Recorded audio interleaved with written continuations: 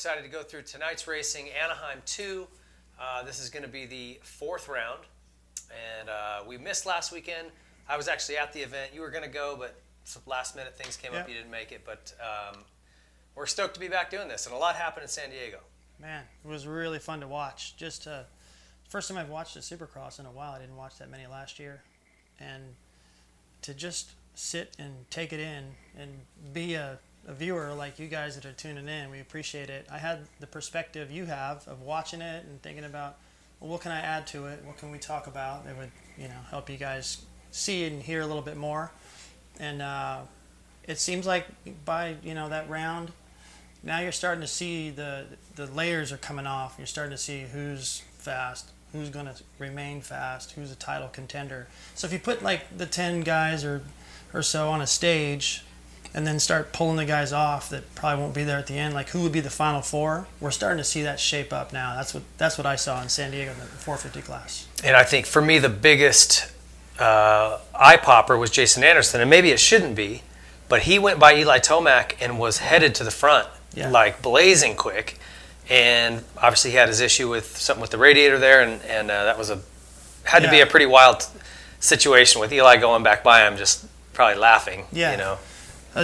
Interesting for Eli to get passed by the bike he used to be on. Yep. And then to be maybe laughing, like you said, not laughing, but, well, hey, I've been there.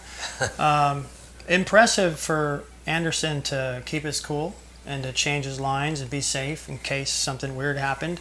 Because it's hard to tell exactly what's going on. The bike's running different. And as soon as he started taking different lines, I knew he knew that I got to go into be careful mode. And he salvaged it. And the way you look at the points now, it's like they're still so close. It's like round 1 again now, but the nerves are gone, and they know where they stand. That's right. And I think that there's still, maybe there was 10 guys who really thought they could win Anaheim 1. Mm-hmm. I think we're down to still only maybe 7, which is great. I think there's still legit 7 guys who believe they could win tonight. Right. If Stewart won one, I wouldn't be surprised. If Webb won, if Barsha won, I mean, there's plenty, besides the guys that already have. And Sexton is impressive. Watching him in practice today, just in the live time, he just keeps jumping to the top. He's the fastest. He proves, like Cincerello did last year, that any time he pretty much at will, he can just lay down the fastest lap, and somebody will come up and beat it, and then he'll beat it again. So he's got the speed. Now he's got a win under his belt. And we talked about, like, once he got a win, he's going to be dangerous, and he's fastest again today. And probably thinks he should have won the first round. I think that he wishes he could get that one back and be a little more patient.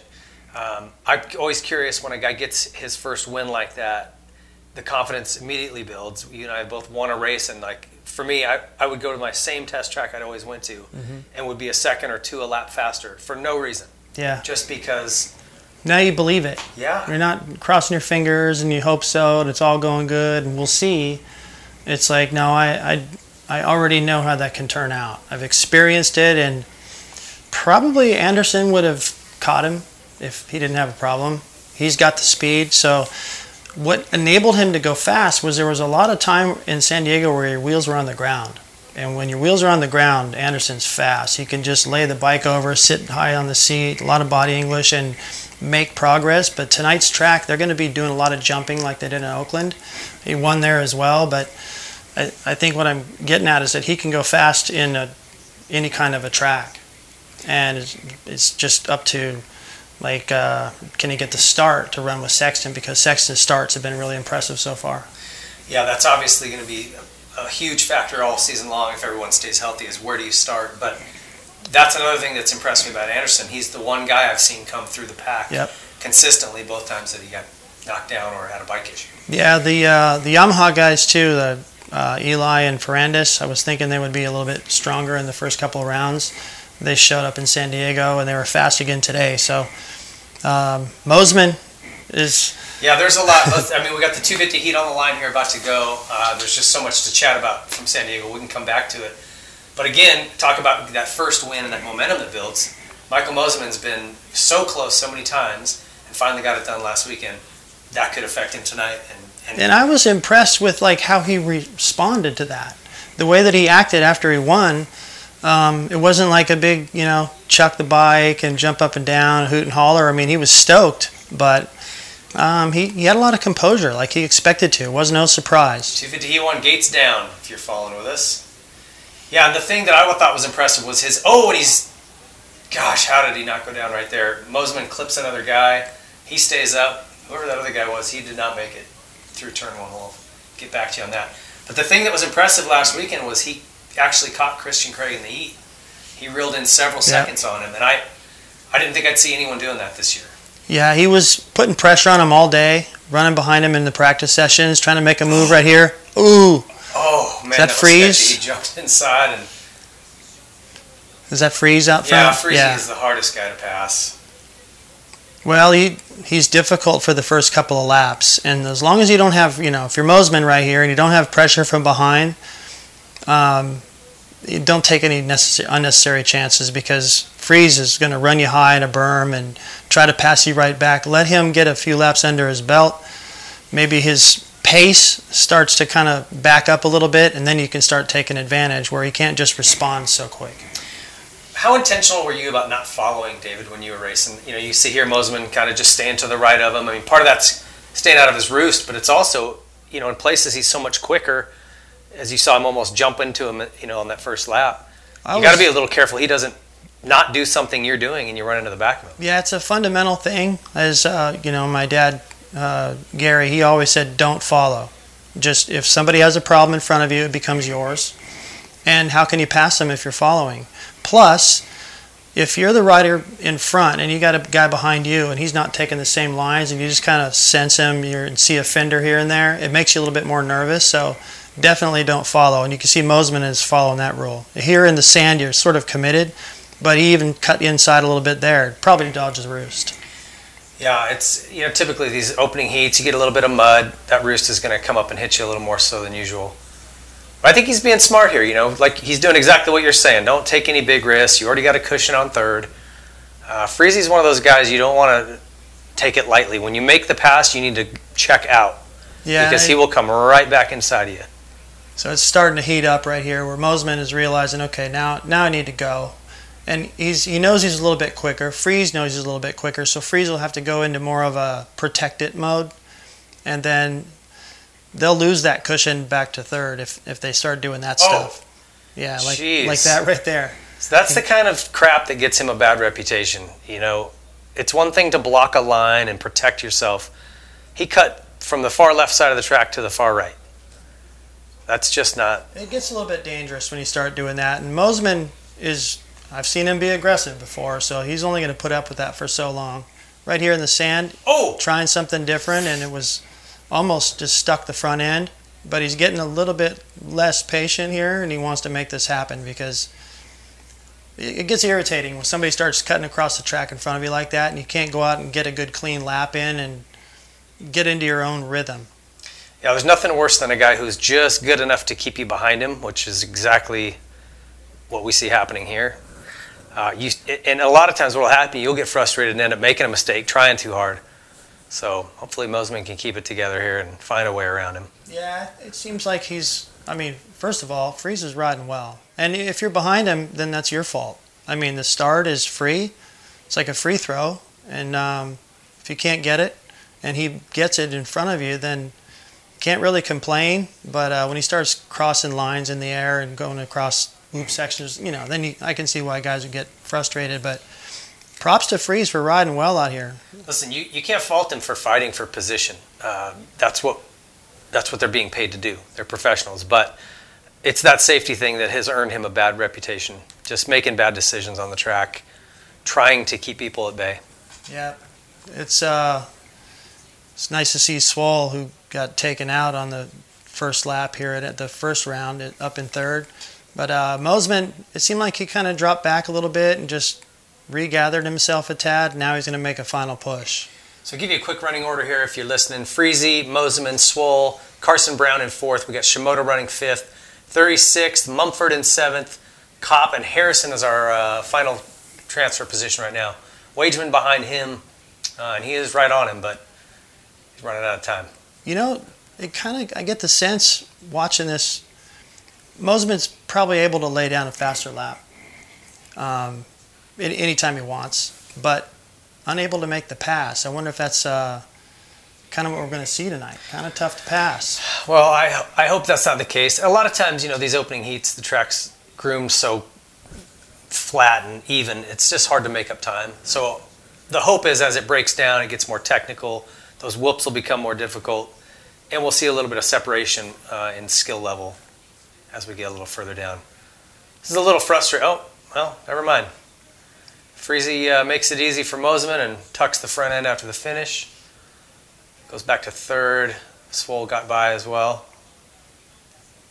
That's the kind of stuff that happens. Freese after the finish line, coming into the corner right after it. Oh, he caught the tough block. Yeah, the front wheel was starting to wash a little bit and caught the tough block, so it was a little bit simultaneous. But these guys, like I said before, they run real stiff front ends to get through the whoop section, and they don't corner as nice in those flat corners without a berm. Yeah, I'm happy to see Swoll back as well after that A1 crash. To me, that looked even worse than Colt Nichols, although Colt kind of got the short end of the stick on injuries. I'm just happy to see Jalek back. And riding well up here into second tonight. Yeah, he's not that far behind Mosiman. I mean, those guys were moving out front, and he's right there. That's good for his confidence. Got to feel good to go like, okay, round one is not how I wanted to start my season, but he gets an opportunity here to go, okay, this is what I meant to do. Yeah, and he's had some flashes of speed. He won a national. Oh, Freese with a Freese coming inside there trying to kill him. It's the last lap, so I don't blame him. You see there, Swoll had to protect that inside. He better keep doing that as long as Freese's that close. Well, here we got trouble. Freese going inside. He's going to have the inside at the end of this section as well, so. Ooh. Yeah, more. Swoll just left a little bit too much room. Yeah, you got to, when Freese, you got to shut that door completely, right? You leave that thing open at all, he's going to take advantage. Mosiman able to get a little bit of clear track time and put in some laps, focus on just his riding, just his setup, something he can take to the main event. Plus, it always feels good, too. Like, whenever you win a heat, you get to get up on the podium, do a little whip over the finish, get the checker. It's a nice way to start the night, that's for sure. Freese gets Swoll back, takes that second spot. That's impressive. Usually he kind of just fades back, but sticking with it tonight. And like you said, the track's fresh in the first heat. Oh, look at this one. Jerry Robin getting cleaned out by number 84 there. 64, I'm not sure who that is. Yeah, he tried to carve underneath, it wasn't there. So this is an interesting start here for Mosiman tonight. He continues that win streak, keeps the confidence rolling. What's he going to need to do to beat Craig? Keep the pressure on. Yeah. Just beat him off the line. I thought that last week the way that he handled practice and was always right with him, and he was close in lap times, a few times faster. It seemed, and then the way that he closed in on him towards the end of the heat race on Craig. Mm-hmm. It seemed like Craig was, and I watched his little video, from the whole day that his wife does, and it seemed like he wasn't as comfortable going into the main, and so off the start maybe he was in more of a hurry and he didn't get the jump, and then going into the first corner things got tight and he sort of pushed it in there to try to make something happen when in hindsight he should have just backed off. But the pressure to perform, because Mosiman was riding well, that's what Mosiman's got to keep doing, what he just did. Go fast in practice, follow Craig around a little bit if you can, keep winning heats, and get a start in the main. If he can do that, then Craig's got to win this. Because even though he's been winning, he's been dominant, Mosiman's not that far behind. Mm-hmm. And then in this series out west, they get a big break, a lot of time to think before the season fires up again. So Mosiman is in this, and it must be fun for him. You look at I'm just guessing the attitude. Craig's probably thinking, I should win. That comes with a lot of pressure. And for Mosiman, it's fun over there. Yeah. And I was thinking after Oakland, okay, it's not fun. Winning's fun. And then they won, it's fun again. So I think they have the right mixture of fun and get serious and get to work. And, man, that's going to be a problem for Craig, if anything could be. Well, and looking at Craig's riding this year, to your point, he's already getting a lot of heat. The memes are everywhere about him being this old guy in the 125 class, which, I'll defend his right to do that all day long. Yeah. It's his career. I understand it. He was away from the sport for a while. So, when my son was racing, he was in the C class for a while, and people were like, come on. Well, he started late. Yeah. And he didn't ride as much. And so that's where he belonged. Yeah. And I can see the hoopla and whatever, but I still feel like the Craig is feeling more pressure, and it's probably not as fun, even though it seems like he tries to make it fun, and he's a pretty cool character. Mosiman, I think, is having a little bit more fun, a little bit less expectation, and I'd kind of rather be in that spot. Yeah, for sure. And to your point, if Mosiman can just keep that pressure on Craig, he's already dealing with the expectation of winning. Yep. That's the only way. If you let him get a little bit of a cushion, he's not going to make a mistake in those 15 minutes. He's just not going to. But pressure him a little bit. Like you said, win the heats. When you're in that other heat and you watch Mosiman win by 5-6 seconds, you see it. You're watching, sitting there on the line. So yeah. There's an interesting thing about Craig, who had a big crash yesterday in the practices. It looked like, to me, he jumped too far, and he landed into the face of the next one, and it kind of jumped in, the way the footage looked. Got away from him, and then he was just sort of a passenger with a throttle and laying on it. And that could have been really bad. Last week in the first turn, the way that all went could have been really bad. Mm-hmm. And so I think that if you're Craig, you're like, okay, I can win this as long as something weird and bad doesn't happen. And something weird and bad has happened 2 times in a row, and he survived it. So I think if I was him, I'd be like, okay, okay, that's over with, and the worry's gone. Yeah.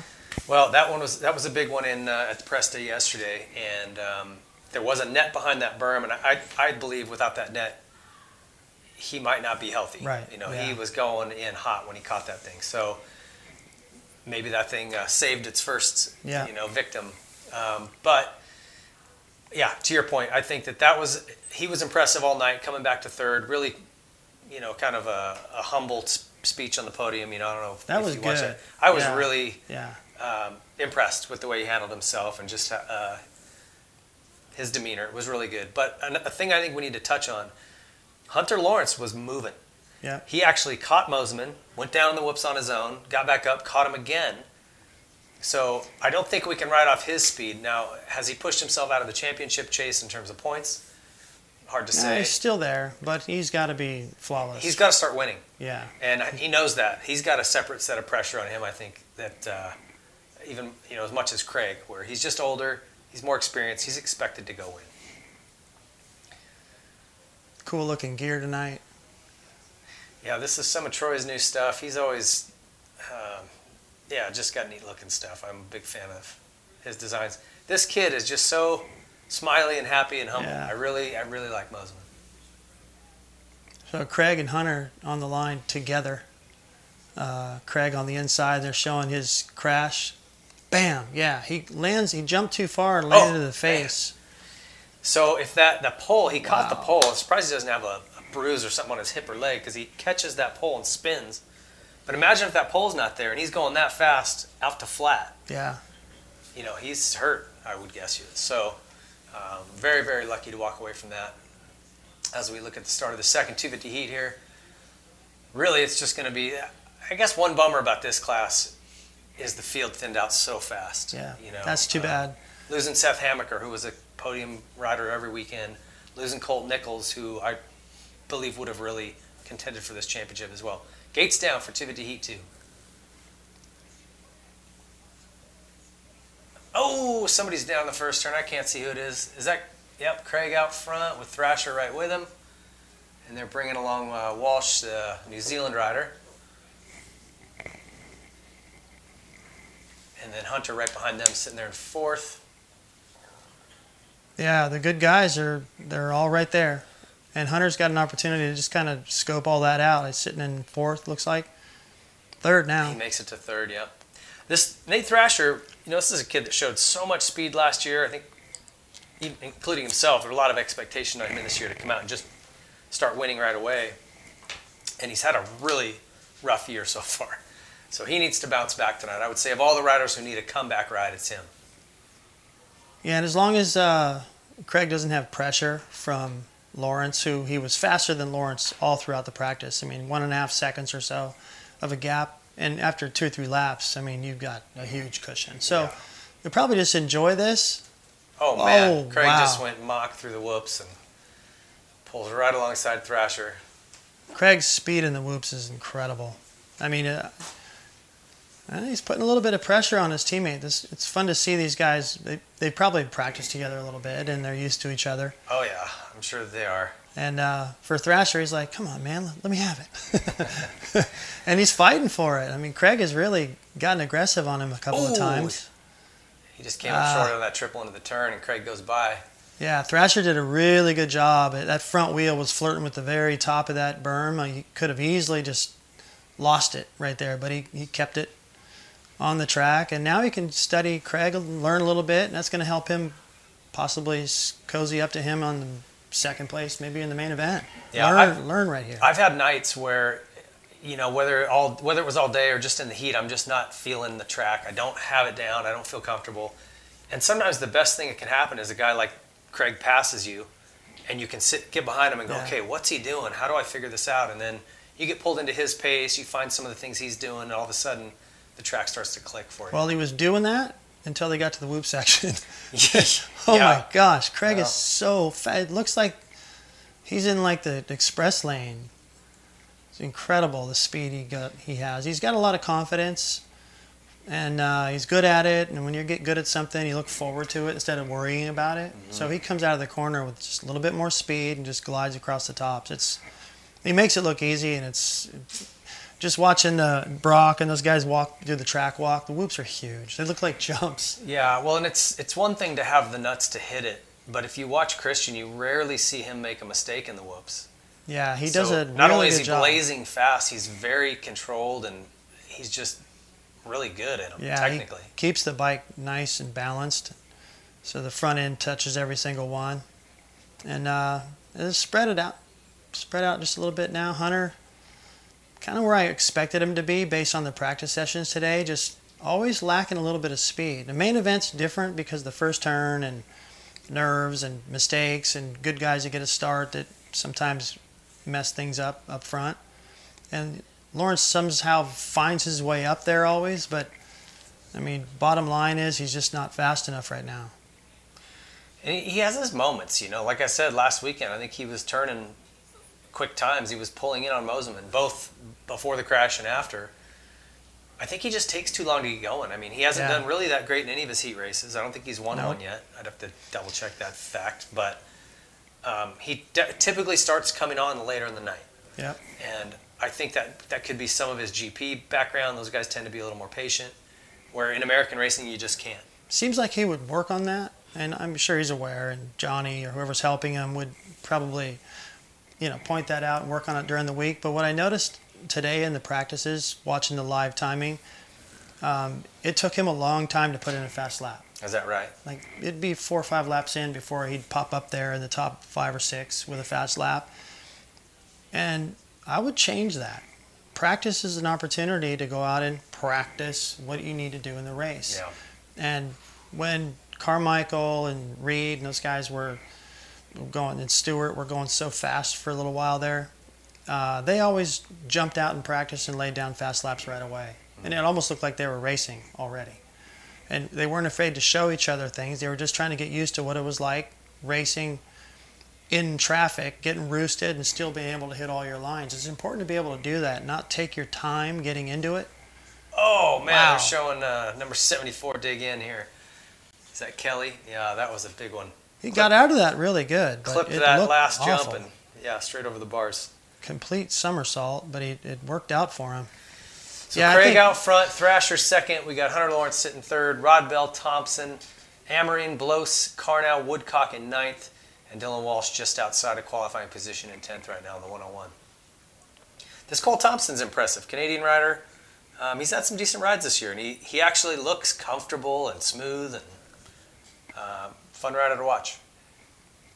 Yeah, I was aware of him some time back, and I guess he left and went to Canada for a while, but seemed like he was an up-and-comer, and here he's getting another opportunity to show what he can do. I had kind of lost touch with what he was doing and just how good he is, but getting a good look at him here, and he's holding his own. And he actually makes the pass as we're talking about him on Rod Bell for fourth. So great ride for him.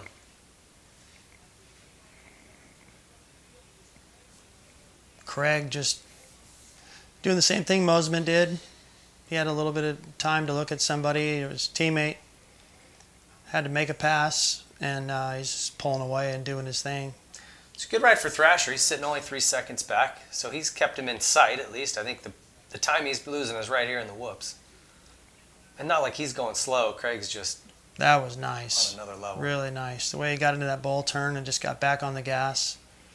That's something I always look at. Like, you know, everyone can go into the corner, pause for a second, and then get back on it. But you can really tell the guys that are fast and really good consistently are the ones that go from the brakes to gas the quickest. They just get right back on the power and just rail around both corners like he did right there. That was pretty nice. Well, and what you see a lot of in Supercross, because it's such good traction, you can really ride aggressively and put a lot of effort out. And you'll see a lot of riders in Supercross, you know, work down the straightaway, and then as they enter the turn, they're kind of taking a breath and relaxing. The guys, to your point, who are really quick, yeah, that's time on the ground. They can be going faster, and they're in and out as quickly as they can. And it's tiring, you know, and if you aren't elite level racer, you can't keep that pace. Craig, the way he just went across the finish line, just so casual, stylish, handoff, stoked. Definitely on tonight. These guys are battling. I think they're both going to make it. Let's see. We got Craig, Thrasher, Lawrence, Thompson, Amarine, Rod Bell, Belos, Carnow in 8th, and we got a pile up here. Oh boy. Pile up at the end. Carnow in 8th place. I didn't see you get the last spot. Oh, Walsh comes in and cleans. Looks like his teammate. Yeah, that's not how that was supposed to go. No. Well, you know what? It's for the last spot in the LCQ or in the heat. Yeah, I don't think he meant all that to happen. No. They're going to have to talk that one out when they get back to the pits. But he had a... Yeah, I don't blame him for coming on the inside, but I think their bikes got hooked together or something. And that ended up way worse than what he meant to do. Well, they get another shot at yeah, the LCQ. They'll get a chance in the LCQ. Before the heat's up next here, what else do you think is important for these guys moving forward? You know, if we're looking at all the championship contenders, Roxon's had a couple of bad rounds now. Eli, I feel like, continues to improve. Yep. And what's interesting to me in the whole plot line of all this is Eli and Cooper, who have yet to win, are still having the best opening rounds they've ever had. Yeah. So even though they aren't winning, they never win these early rounds. So normally they're further I think back. I heard Roxon say that after San Diego. He's like, if I would have had these results in other years, I'd be way back. Like, 25, 30 points down. But they're all really close. They all kind of have their mulligans, and everyone's still close. So I love the fact that there's this many riders. And at the start of the season, we usually say, well, man, look at all the guys. And then it kind of funnels down to like just a few. Yeah. It's still a bunch. It still is a bunch. I don't think we've seen the best of Ferrandis. I think he's going to only get better. Yeah. I think Eli's going to continue to get better. Cooper is going to continue to get better. Marv at some point is going to get a win. Yeah. I mean, he's too good not to. Last week, I think he left the parking brake on. I don't know. Something weird, something right? Something happened. It was he took off, and it seemed like it was going to be a top 3 maybe, and he was second fastest today, so he probably wants to redeem himself. But yeah, I mean, it just within a lap he had so much pressure, and then as soon as that pass took place with Sexton, then he had another guy, and he just never got into his rhythm. Just started going backwards. That's too bad. He's definitely better than that. And today, in the final practice, I think he was second. So the speed is still there. He's just got to be relaxed and be able to execute that kind of speed when it matters. Hey, if you guys want to send some questions in for us to answer, go to the Whiskey Throttle Show page. You'll find the Saturday Night Live icon post. Just go underneath there and drop a question. We'll get to those. I want to quickly just thank our sponsors, the folks bringing you Saturday Night Live, starting with Yamaha, bringing you the best YZ, YZFs, leading the motocross lineups, whether you're looking at off-road or kids bikes in the TTR line, side-by-sides, watercraft, generators. Yamaha makes it all. We appreciate their support. Get down to your local Yamaha dealer and check out everything that the Blue Crew's got going on, from bike demos to all kinds of support at the track. They've got oil, they've got all kinds of things. So get down to your local Yamaha dealer and check that out. SKDA, if you guys are in the market for new motorcycle graphics, these guys are really changing the way graphics look. What is sort of the norms for motocross, they've just thrown those in the garbage and started over and really created a new look and a new, I don't know, sort of a movement in the sport to design your own bike and really make it look like anything goes. Yeah, you know, I see their designs, and I don't know what kind of bike it is. It's the design that makes it, and it catches your eye. I think Jerry Robin, right, he's running a different scheme every week, and it's pretty cool stuff. Yeah, they're running some Anaheim Ducks stuff tonight that looks really cool if you had a chance to see it. But yeah, go check them out on Instagram. Just poke through some of the stuff they've got. Whiskey Throttle Show graphics that you can buy. All kinds of really neat stuff. So we're stoked to have them on board. Matrix Concepts. Look, if you guys are looking for anything for your garage or pit area, that's where you want to go, all right? These guys are racers who build stuff for racers. And whether you're looking at tie-downs, stands, mats, canopies, toolboxes, ramps, tie-downs, gas cans, I'm missing all kinds of stuff. If you need it to go racing, they make it. And it's great stuff, so we appreciate their support. Also, on-track schools. If you are looking at homeschooling as an option, you're somebody who just wants to go back and get your high school diploma, fully accredited school, super flexible, amazing curriculum. And this is Don Lieb's, or Michael Lieb's mother who runs all this, so she's very well connected within the sport, understands what racers need and the time that it takes for them to do what they need to do, but also keep education a priority. These guys are doing awesome things. They have scholarship opportunities, so look up on-track schools and check those guys out. And finally, Class X, putting together a really fun bunch of races up in the Northwest. He's got a couple of different ones coming out. The Fossil Bowl race in Clarkia, Idaho. This is the 500 Nightmare race, July 16th and 17th. It's going to be a lot of fun. He's also doing a two-stroke points fund. He's got a GoFundMe. You can go to his webpage. I think it's class-xmotocross.com. And he's giving all the money from this GoFundMe to the highest finishing two-stroke rider in either class. So Stank Dog got a check in San Diego, and we'll keep that going for those guys. So not even a drop of sweat on Christian. Does that surprise you? No. He just is, he's got a little bit of, well, his dad was like that, but reminds me a little bit of Lachine, where he rode a lot. And I'm sure Craig has put in a lot of work, but they seem to be able to do it with a greater amount of ease. Oh, Ford to Heat 1 is ready, and their gate is down. Who is going to get there? It looks like Eli out front. Plessinger sneaks inside of him. Ferrandis is on the inside. Those are going to be your top three one way or another. Cooper's tagged right in there. Looks like Brayton inside of them as well. Good starts for Tomac and Ferrandis. Now that right there is interesting, and I wonder how hard they've been working on starts, because these first few rounds, that's been their Achilles heel. Yep, I've seen some Instagram stuff of them practicing starts. Oh. Whoa. Jeez, that looked like he about got landed on. Brayton came inside of him there and just about clipped Ferrandis.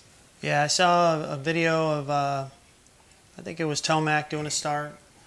And there's one thing doing a start by yourself, is another when you got 2 or 3 teammates next to you, and then the noise picks up and you can't hear your own revs. So hopefully those guys are, I mean, if I was them, I'd just be going like, come here, let's do starts. You know, let's do like as many as we can until the clutch is no good. Well, I always thought this was an interesting way to look at it. You know, if you ask somebody what percentage of your race result is the start, you know, you'd hear anywhere from 70% to 80%. Mm-hmm. You know, it's an important component of the race, right? When you look at your result. And then I say, well, how much time in your day when you go riding then do you spend practicing starts? You know, as a percentage of time, and it's like 2%, maybe 1. Maybe do a couple at the end. That's it, right? Yeah. It's like putting in golf. People want to go to the driving range and hit the ball far, go through their irons, and then you the putting green. There's not that many people. Maybe I'll tap a couple in at the end of the day on the way to the car, right? But it comes down to putting. I just watched the tournament they had down in Torrey Pines today, and it came down to a putt. Make it or not. Is that right? Yep. Well, it just doesn't surprise me if these guys have been working a lot on their starts, because for Eli, it's been a problem for a while. It could be something in his technique or timing. Hasn't really been an issue for Dylan before, but he hasn't been getting good starts this year, that's for sure.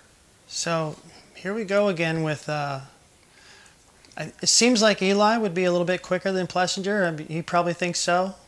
And Plessinger's riding great. But Eli, again, kind of like, where can you pass here? Whoa, so, jeez. Try to create something right there on the inside. Got a little sideways, and it seems like as long as you're riding pretty decent and don't leave the door open, you can hold your position for quite a few laps. Man, what's the difference in tracks? At that A1 round, I feel like we had a lot of good spots to pass, and some would say that the turns were too open, which allowed you to come in and really hit somebody hard. But that creates good racing to me. I think so too.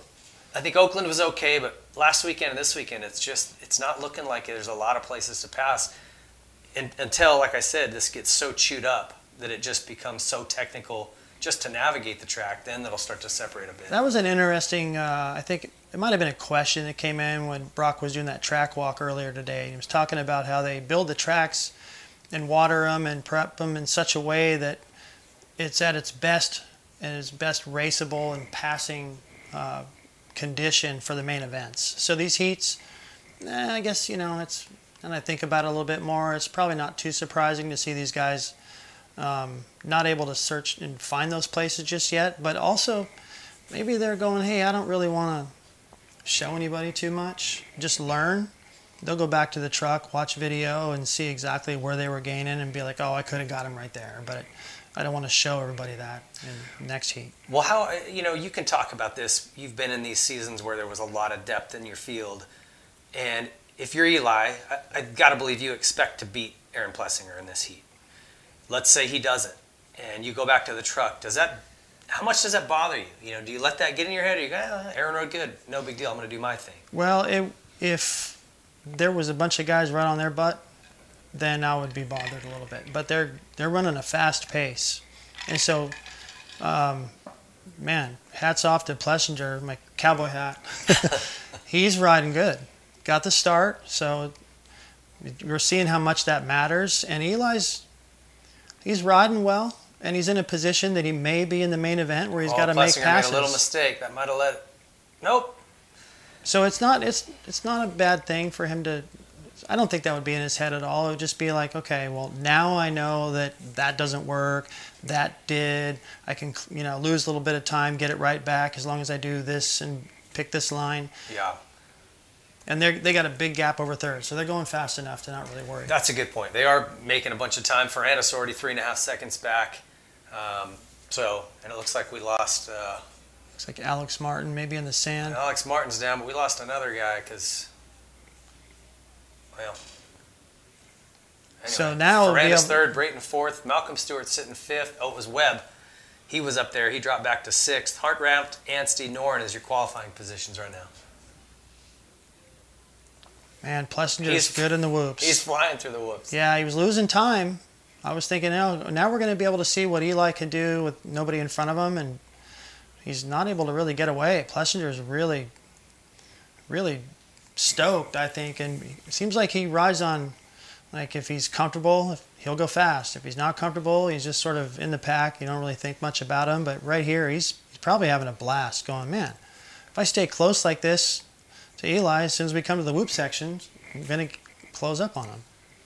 Then that could be, I've noticed, especially last week, it seemed like Eli's bike is kind of riding high in the rear. Reminds me a little bit of Larocco's. And I don't know if that affects him in the whoops or not. You see when he came into the corner there, the back end's really high. Mm-hmm. And in the whoops, I don't know if it works as good like that. If anything, that would just weight the front end a little more, maybe let his bike turn a little with a little more front end grip. Yeah, he's carving all the corners really nice, and probably figures so many 180s in this track that it's a better setup, and he'll forfeit a little bit of time in the whoops to feel comfortable everywhere else. That's just a guess, but you can see that setup. The bike does have that stink bug look to it. The rebound looks really fast to me too. Watch how when he comes off a jump, how quickly it returns. Yeah. A lot of guys, you can almost watch the tire come out. For Supercross, I always liked my rebound really slow just so I never got kicked. Me too. I didn't have the legs to correct it if I really got tossed. Yeah, I ran a really slow rebound. He almost looks like it's a motocross setting. I mean, it's He looks really comfortable. Active. See how much it moves. Yeah, I mean, regardless of the setup, I mean, Eli seems like... Oh, he's making it go fast. Yeah, he looks comfortable, and watching him in the little practice sessions they had out here yesterday, getting the win, making sure that it was checkered. Sometimes these guys pull off on the white flag. But he looks comfortable, and he looked comfortable yesterday. Kind of... What happened to Cooper Webb there? He was up in fourth for a minute, ended up sixth. He still made it in, but that's giving him 12th pick to the gate. Yeah, tonight you can probably get away with that kind of a lousy pick because it's like a 100-yard start. So that won't be a disaster. Cooper is really good at kind of looking at the big picture and going like, okay, well, it's just a heat and I got to start over there. That's fine. A lot can happen in the main event. And he seems to have a really cool head as to knowing, like, look, I'm going to be fine when it matters. Because when you get into the main event, a bunch of stuff's happening in the first 8 laps, which is basically what the heat is. And then there's still a bunch to go. Yeah, the last 12 that count. Yeah, so that's where he's really strong. When it gets to like the 12, 13 lap range in the main, that's when you start seeing Cooper. And if he's not up there already, he's able to figure out a way to get there. What did you see in that heat race with Eli? I'm watching that and I'm thinking, okay, this is probably the best I've seen him look so far this season. He was not too impatient, but he definitely made sure he was always trying to get around Aaron. He did. Put a little gap on him, even with Aaron crushing the whoops the way he was. I feel like this is probably the best we've seen him so far this year. Yeah, he's just building. Maybe, after Oakland, this is not, I won the heat, but the main, where was I? But San Diego was like, okay, all right, we've been doing this work, and this is where we want to be. And to come back and back that up with the way he looked in practice yesterday, he just had a lot of extra body English in the air, and he just looked like he was having fun and in control of the bike. Like he was riding the bike, not kind of guessing. Passenger. And being safe and just trying to be smooth. It's like he's aggressive now, and he's got that look that when he gets it, he's really fast. Yeah, very fast. All he's got to do is put together a decent start in the main, he's a factor for sure. And what do you think he makes of Jason Anderson going by him the way he did? Maybe it crosses his mind for a second, but they're busy out there. As a fan, we can watch that and be like, oh, I wonder if he's thinking this and that. Maybe he didn't care. When you look at the points, he's like, see, I'm where I know what I'm doing. Yeah. And that's what he looked like he was doing yesterday. He's like, I know what I'm doing. I've been here before. I'm Eli. I've won these races. He's led Anaheim before and looked like he was going away with it. So it's a matter of just limiting those mistakes and trying not to get just buried off the start. How much difference, we talk about when Ricky was racing, he would always say the series doesn't even start till we get to Daytona. Yeah. And if you look at guys from the East Coast, and you are sort of a transplant, but maybe you can speak to this, because East Coast dirt, super tacky, sticky, rutted, it's just a different feel. Yeah. Out here, even when it looks like, oh, that dirt looks really good, and then in times it is. Yeah. But then you see that hard, shiny stuff. There's a base to it it isn't like Atlanta clay. Right. It's a different type of riding. And a guy like Cooper Webb, a guy like Eli, I don't think they love it. They prefer that stickier, grippier stuff. And so that's why I think there's something to that when we start getting east, that second half of the season, those guys that come on, I think that's just what they excel in. Yeah, I think Ferrandis will start popping up in those kinds of conditions. And, you think about, with Plessinger and Stewart riding at the Baker deal and riding probably and doing a little bit of training together, that's kind of perfect dirt. Similar to maybe St. Louis, kind of a sandy. It's like your favorite dirt of the year is what they're riding on in practice always. It comes down to what you get used to. Yeah. And then being able to adapt really quick. And hard pack is like it is out here. To see Eli riding that well on it, that's that's kind of an indication that, man, he's just going to get even better. Yeah. Uh-oh. Yeah. Yeah, and I say the same for Cooper. So that's why I get really excited about where we're at with this season. So many guys still in the mix and looking so good. Yeah, this Second is going to be a good up one. at the line here. And finishing out our top 10 or our top 9 in that heat. Tomac, Plessinger, Ferrandis, Brayton, Stewart, Webb in 6th, Hartranft, Anstey, Noren. So Bogle, Chisholm, Politelli, and the rest of them are all headed to the LCQ. That's going to be a hell of an LCQ. Yeah, that might be a pretty good one to watch. Yeah. Eli looking comfortable, you know? He's got a little bit of a smile. No, I wouldn't say a swagger, but like, yeah, we're working on these things and we're making progress and everything's going like we planned. So they're showing some penalties on TV here. Barsha's already got 2 overly aggressive riding penalties, and he's on probation. He and Bogle had their issues down there in San Diego. I guess that's what we're going to watch right now.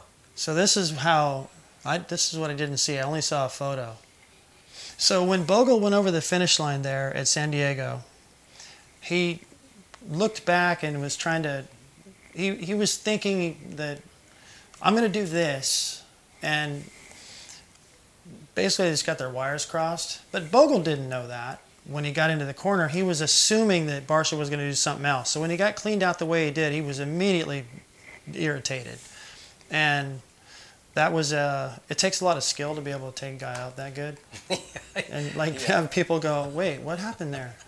What happened there was exactly what he meant to do. He did it going up that dragon back, checked up a little bit, and then just casually knocked him down. If he'd have looked back and then like, oh, wait, I didn't know you were there, and sold it a little bit better. He didn't sell it. Yeah, there was nothing to sell. He just skipped the whoobs, pulled the tear off, like there. That's what you get, man. But I think looking back, he realized, okay, Barsha didn't come in. I'm not trying to protect Barsha. I just don't think Barsha went in there with like total intent to just ruin the guy. I think they didn't know what each other was going to do. And so it turned out worse, and Bogle was... I think you're being nice. Justin definitely likes to bring it in hot. Whether he meant to knock him down, who knows? But, yeah. I don't think that he expected Bogle to cut down like that. You know, to me, as long as it isn't a T-bone, yeah, I'm okay with it. Yeah, let them race. race. Hockey, they literally let the guys grab each other's jersey and start just I can't punching imagine each other. When I was racing, if I made a move on somebody or they did it on me, that I've got to go to the principal's office and explain all that. I would have hated that. Unless you racing. are intentionally taking somebody out and trying to use your bike as a weapon, which I could see maybe Bogle in that position. Yeah, I've done that. That wasn't a racing incident. No, I don't think so much. I did the same. I made that mistake in Japan, and it was bad. Yeah. And I didn't understand how I got taken out. There's one of the riders' future ex-wives out there holding the board. 30-second card is up. Many a good man taken down by those ladies in leather pants. If I had to put money on a whole shot here, I'd put it on Sexton. See if he can do that again. Interesting chat with some of the folks. We got this 450 second heat about to go here. Card sideways. And gate is down. Yeah, so it's from kind of heard some chatter out of the Honda pits that Ken's been having some issues with his bike dancing in the whoops, like kind of back and forth with the rear end, and they can't figure it out, but they've gone back to his settings from last year when he was happy. They've tried all kinds of stuff, and kind of sounds like just a little bit between the ears type of stuff, you know? Yeah, it's especially when your teammate who's the new guy, an up-and-comer, and he's like shining, then you start to second guess what your setup is, and well, what's he running, and well, let me try that. And then I like to get my bike pretty close and leave it alone. Yeah. Instead of searching. Every time you go out there, you're wondering exactly how it's going to handle instead of knowing. That was something Ricky always did, and you know, he would just get it. He goes, that's good enough. I'm comfortable on it. I'm going to leave it, and I'll just make it work. It might not be perfect today, but if I get something perfect today, I go to another track. Now it's not perfect. Now I'm chasing it again. He would just get something that was consistent, and he'd make it work. And I thought that was, you know, guys today, it's so common. They're constantly futzing with clickers and different maps. There's so many options to make your bike better that, and there's a lot of personnel standing around. I just had my mechanic back in the day and, team manager and sometimes Roger making a suggestion. But now there's a lot of guys who they can make that bike do anything you want. Yeah. And so at some point you got to be like, hey, that's good enough. And seems like it's good enough for Honda because they're running 1 and 2. And Ken, who looked a little bit tentative, he looks like he's riding carefully. Like he's got an injury and he doesn't want to land hard. He's riding along like it's like he's just trying to be careful, and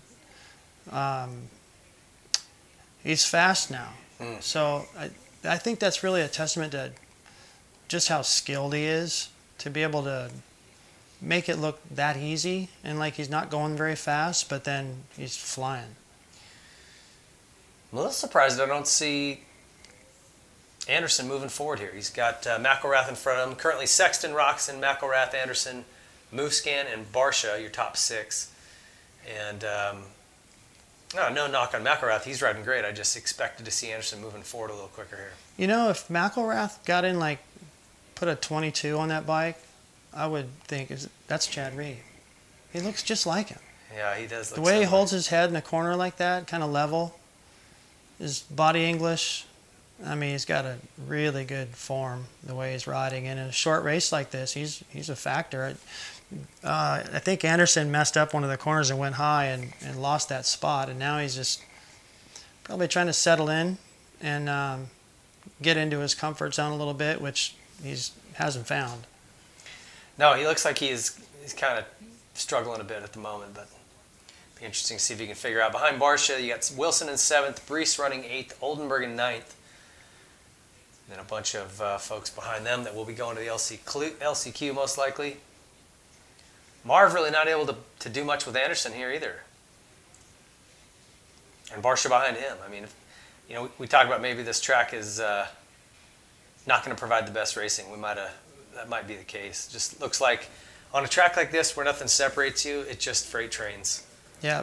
When you got this many jumps, I mean, when you're in the air, you're just like, you can't go any faster than just flying through the air. So the more your wheels can be on the ground, flat corners and things like they had at the first round, and those 90s where you leave the door open or not, you got to make a decision. Maybe the riders don't like that as much, but as a fan, you see more action. This is till the track breaks down a little bit or the guys start getting more aggressive, it's going to look like a big parade. Mm-hmm. Unfortunately, that's the case. Sexton got a 4-second lead over his teammate already, so he is clearly moving. Yeah, that kid is. I wish we could be looking at him. This is a good battle too, but I'd like to see Sexton and see where he's going fast, or if he's just doing everything just a little bit better. Marvin messed up the timing there. I didn't know if Justin jumped something weird, but yeah, it looks like Marv just messed up out of the turn and lost a spot. Here we go. Oh! That was sweet. Oh! Jeez. Oh. Anderson's jumping left and right. Is he going to get it done? It looks like he does a one-hander for it. I love it. He was left to right, back and forth down that whole rhythm straight, trying to get McElrath. So when I remember racing against Hanna, and there'd be times where he was on like his second, third career, really, and he didn't always have the motivation he needed to go fast. Oh, Barcia came in and stood Musquin up. That's what happened there. Is that a third rough riding? Oh, yeah. That's why Marvin couldn't jump out. But Anderson, like Hanna, it seems like if you get him fired up, then, oh, no. Then he starts going really fast. And I think he just got frustrated being behind McElrath that long. And now you see him whipping it, picking up time. Having a little fun. Oh, he's off the track. Too much fun. There goes Barcia. Oh, no, he just lost. Everybody. Oh, and he can't get on. Looking for a break in the track. He's gone back to, looks like that's last week in San Diego on the very first lap, coming out of the right-hander before the triple. It was one of those deals where, like, if you messed up the corner a little bit, you couldn't do it, and Plessinger didn't do it on the opening lap, and to avoid him, he had to jump off the track, Anderson, and did a really cool jump back on it. So he's good at that, navigating tough blocks and Yeah. transfers and stuff.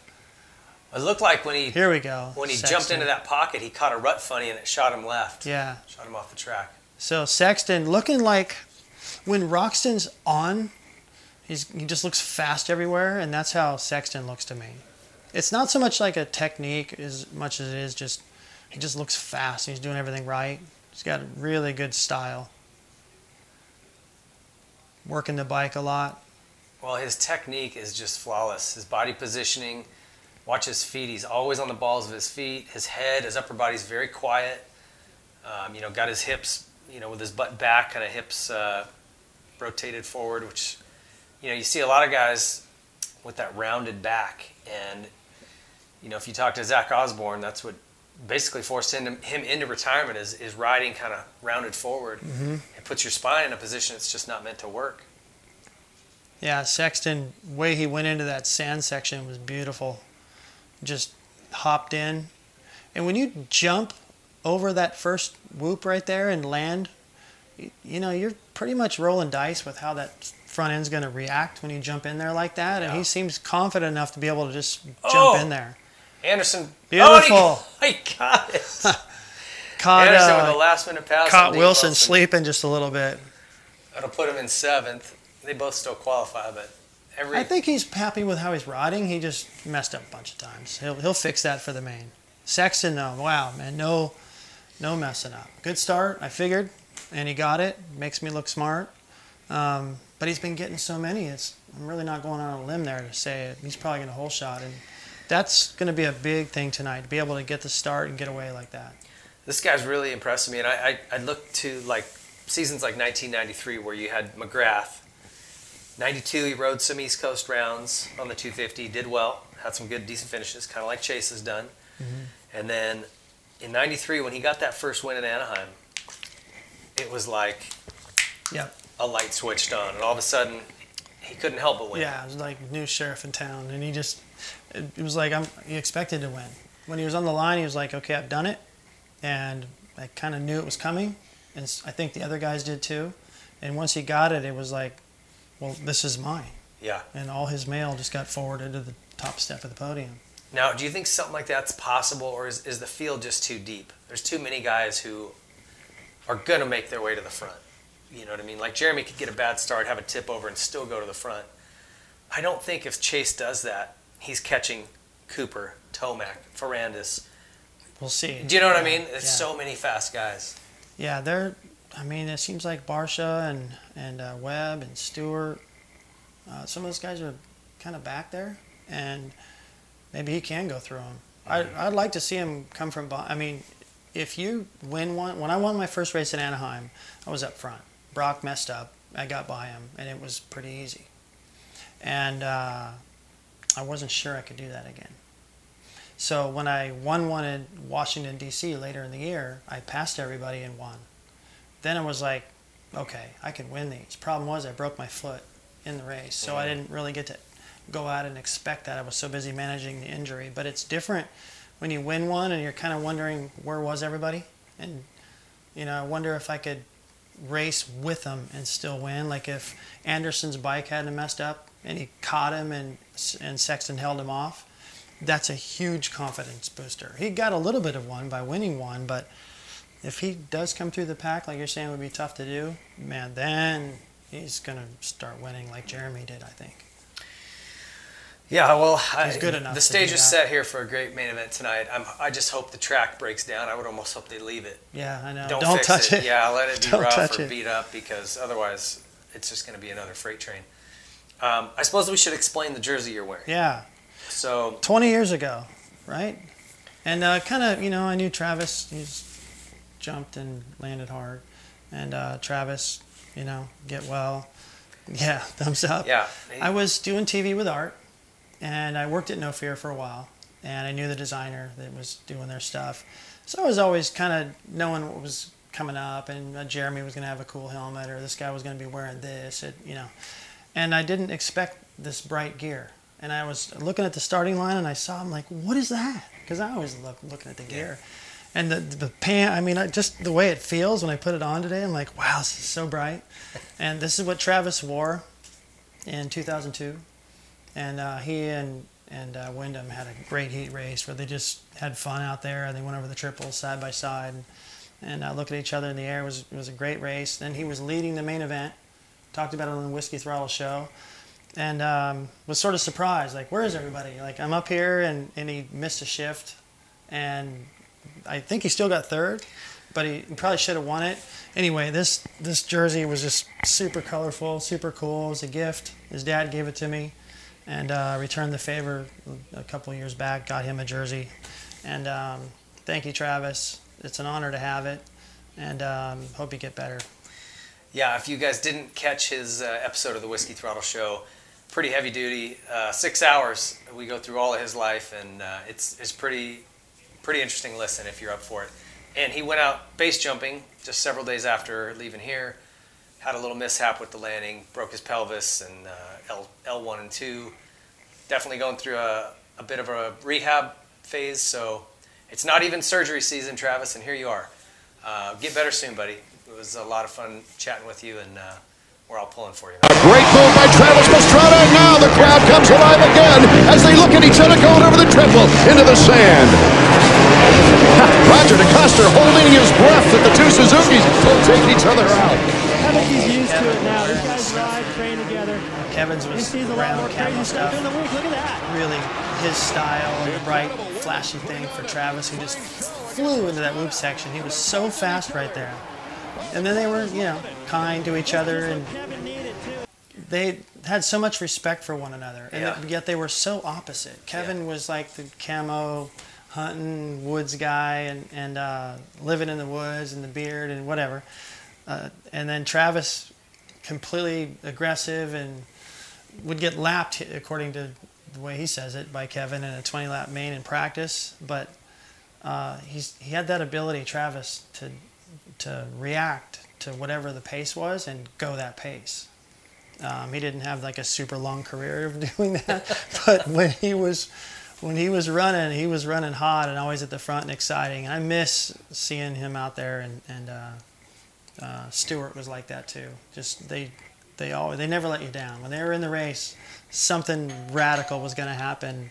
And we learned in this race that Travis was leading, the main event, this jersey, we needed like a Travis cam, like a leader cam, but also a Travis cam. Yeah. Keep a camera on him because something is going to happen. Yeah. And I don't remember if they had that crash. I don't think they were on it. Well, and it was those tabletops, if you were watching that clip where you go on and off 3 different tabletops, and he caught a neutral right there. Yeah. And he talks about it in the show. He got up and his bars were bent and his throttle was a little sticky, so he's futzing with everything, and he takes off and he's kind of cruising, and LaRocco goes by him right then. Yeah. And LaRocco went on to win the race, and he goes, I'm so mad at myself for losing focus, which I said, do you have like some kind of ADD? I mean, you have a 10-second lead, and that's not enough excitement riding in front of all these fans to keep your attention. He's like, what are you Yeah, what are you it's gonna do? hard to ride.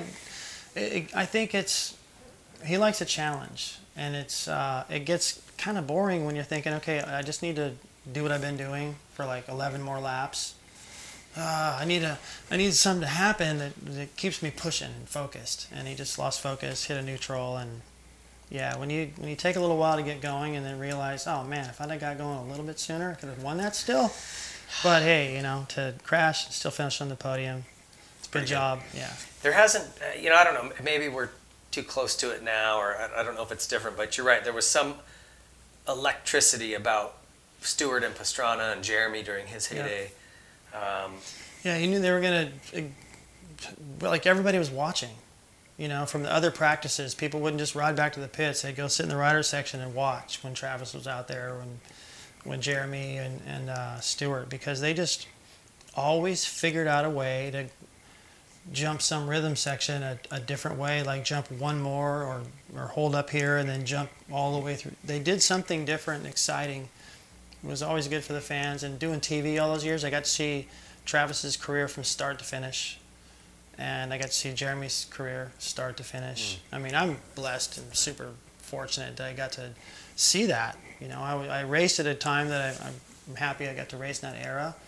But then when I was in the booth doing TV, I got to see these guys and Stewart go through their whole career. It was pretty cool. Yeah.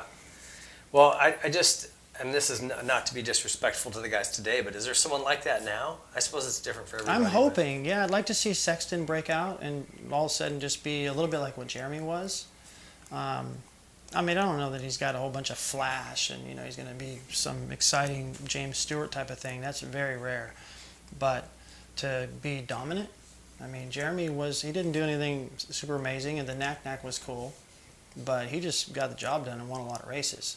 Sexton seems like he's got the speed and the style and the technique to be able to do that, and it'd be cool to see another kind of a Ricky or McGrath guy that can come out and just win 5 or 6 races in a row. That'd be amazing. It would be, and maybe he is the guy. It'll be interesting to see.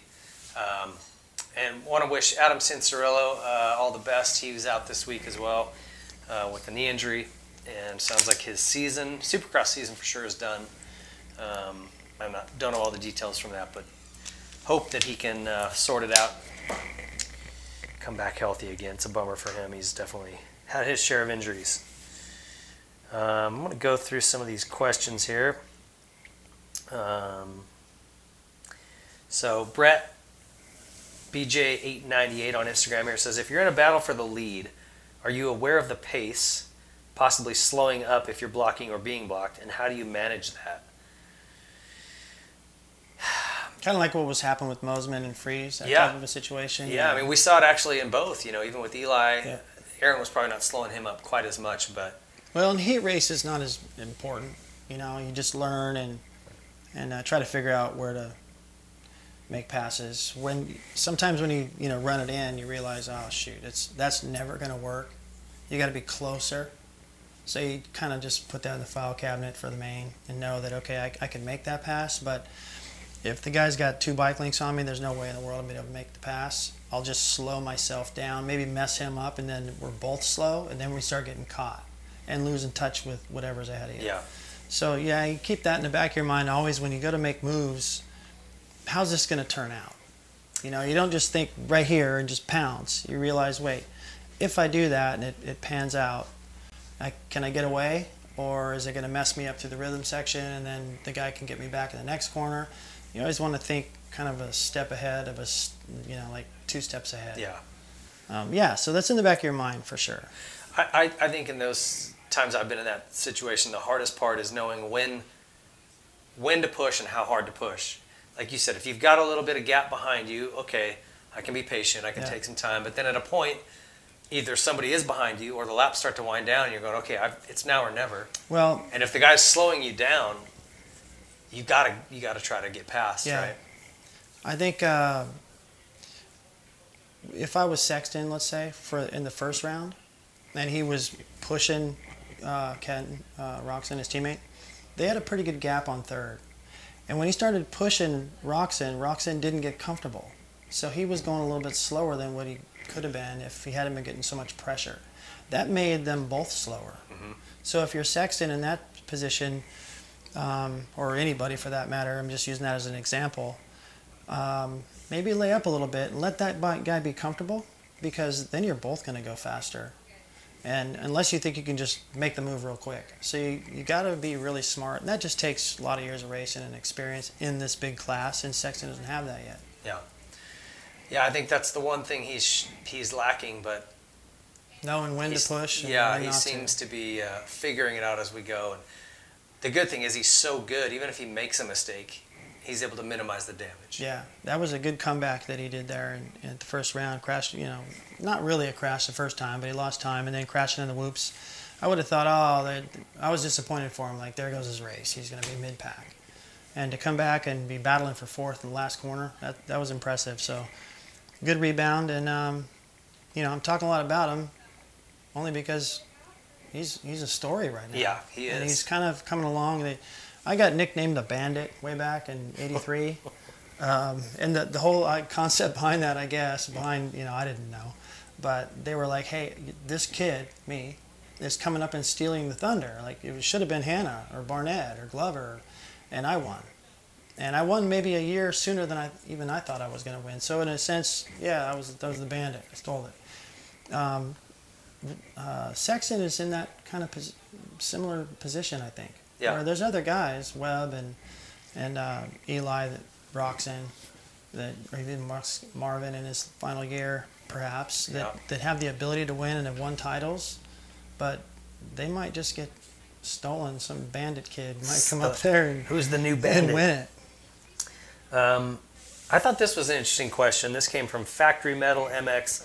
Do you believe the track layouts are ever intentionally designed to favor or hinder certain riders?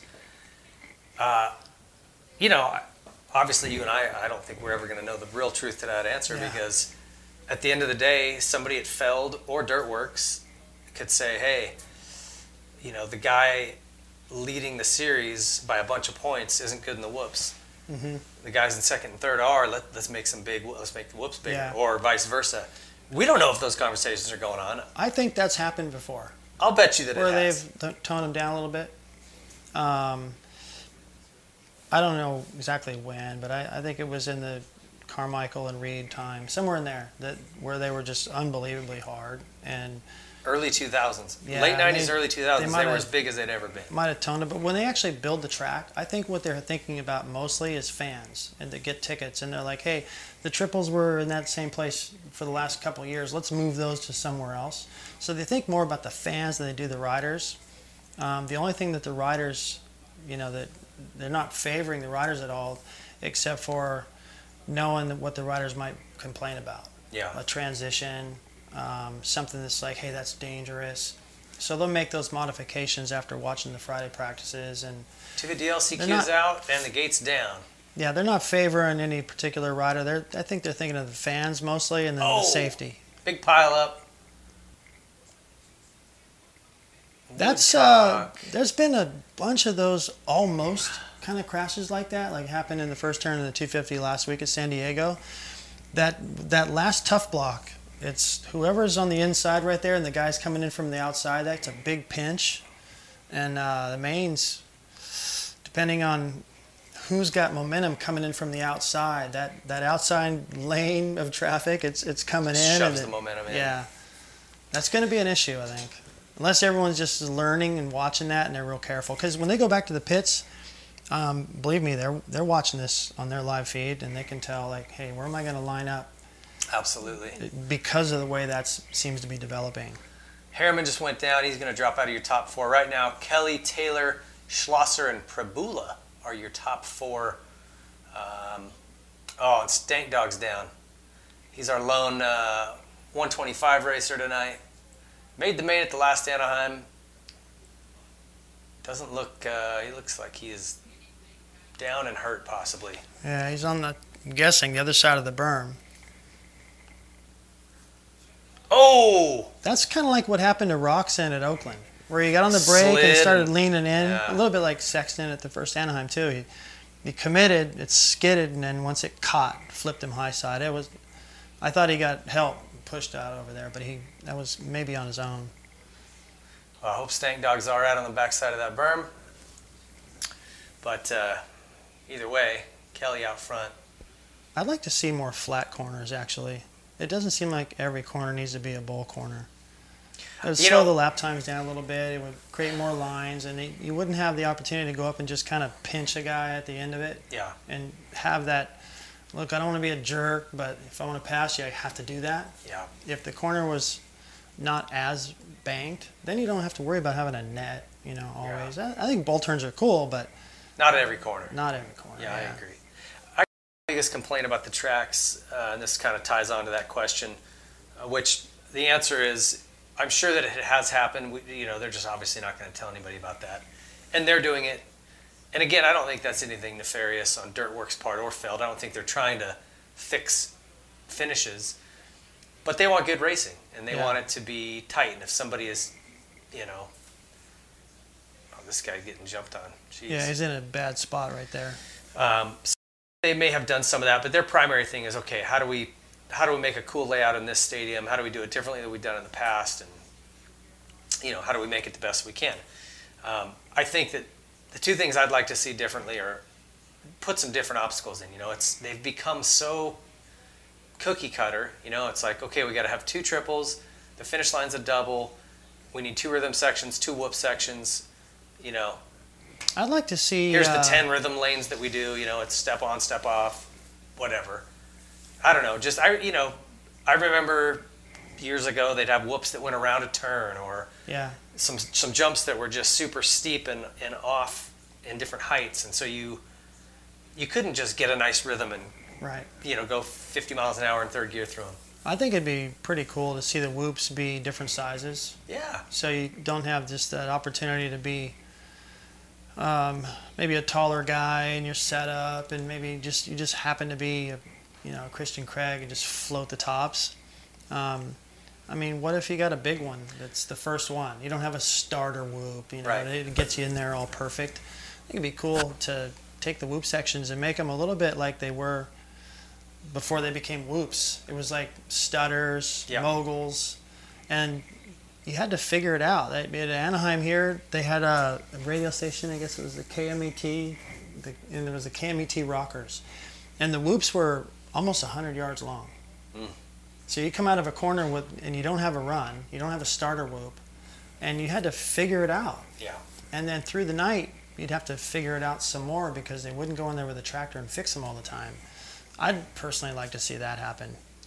Yeah, that would be the thing I would change, is just throw these guys out of their rhythm. They're all so used to just everything flowing just perfectly that they kind of all, I don't want to say they turn into pussies, but they're all complain anytime there's something that doesn't flow just right. It's like, it shouldn't always just flow right. If a transition's a little weird and it kicks them funny, they're like, hey, then we can't jump that perfect, and they go and roll it and fix it. Yeah. I'd like to see a little bit less of that. A little bit less of that. Yeah, I mean, you want good racing. You don't want to just make all the riders happy. And no matter what, you're not going to make them all happy. I know that from my dad building Daytona all those years. It didn't matter what he built. They didn't like it. And there were years that I didn't like it. It was like, well, screw you, too bad. I thought you might like it. I brought you out here to show it to you before anybody else, and you're bitching. But at the end of the day, they don't have to like it. Does it provide good racing, or make for good racing, which then is entertainment for the fans, and that is what. The year I didn't like the track, and we kind of had a little bit of a tension, I won.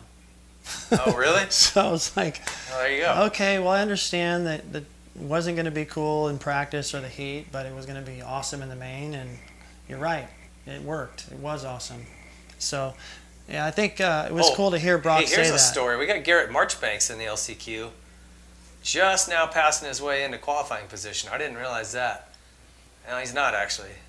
Oh, maybe he is. He's back alongside. He's got a chance. Walsh here. No, it's not Walsh. It's the last lap. We've seen some wild stuff in these LCQs. This would be a big bummer for Marchbanks if he can't get into the main event. Kelly out front, R. Taylor running second, Walsh third, Schlosser in that last qualifying spot, and it's Harriman that Marchbanks is battling for fifth, which again is not going to get it done. He's got to get around Schlosser, the number 79, if he wants to get in the main. Oh, and here it is. Yeah, that's it. Not wow, quite. Marchbanks doesn't get it done. Kelly, Walsh, Taylor, Schlosser go to the main. Everybody else heads home. Wow. That's a bummer, man. Yeah, that just comes down to you're not there. These races, the LCQs, I mean, it's like you just go a few laps and you see the white flag. So you don't have time. Oh, they're over so fast. Yeah. I had to do it a handful of times, when I'd have stuff happen. And of all my years of racing, I only didn't qualify for one main event. It was the first Supercross I ever did. Wow. That's a pretty good record. My mechanic changed my air filter, forgot to put a filter back in. He just stuck a rag in there. Oh. So I got down to the line and my bike wouldn't start. Well, that wasn't your fault. No, but I still didn't make the main. Yeah. So. Yeah. I missed a bunch of mains. Did you? As a privateer, oh yeah. I made my first two. Atlanta, my first Supercross ever. I hole shot in my heat race by accident, really. With my dad and I were looking at who was in the heats. Were you on a Bultaco then or Cowie? No, just switched to Cowie. Okay. And there were 4 heats, and there was so much, there was all the guys, Howerton and all this.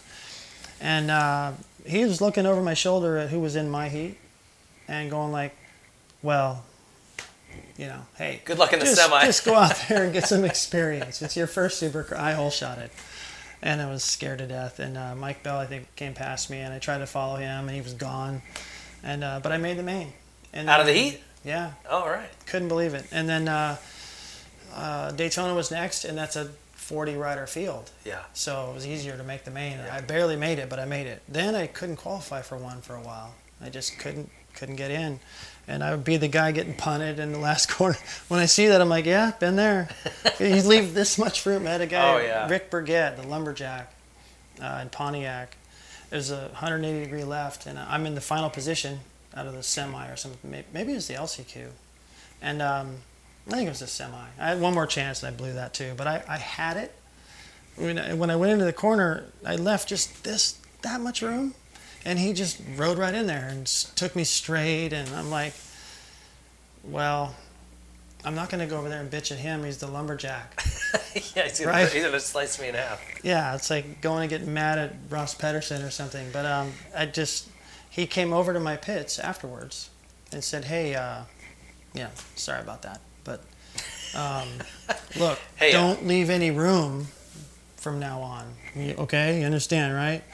And I thought it was pretty cool of him to come over and give me a little bit of an education, and I never did that again. You hugged those bales tight. Oh, yeah, tight. Yeah, you don't leave him any room. Rick, he was from the Northwest, wasn't he? Wasn't he a Washington guy maybe, or Oregon? Yeah, he was still, I think, factory Yamaha at the time. It was 81. Yeah. Maybe 1980. He won a 500 championship, Burgett? Yeah. Yeah, that's what I thought. He was the first guy I ever saw. It was at a national in Charlotte. He came over this big wall jump and just a big pop-up, and he had a lot of hang time. And he had Scott boots, I think, at the time. Okay. And he took it, so it was easy to notice. He took his foot and did like the can deal. This is back in like 78. Oh, yeah? Like yeah. He took his foot off and put it over here, like just for fun. I remember just being an amateur at the time, seeing that and going, wow, that's cool. Freestyle. I don't want to do that, but wow. That guy's good.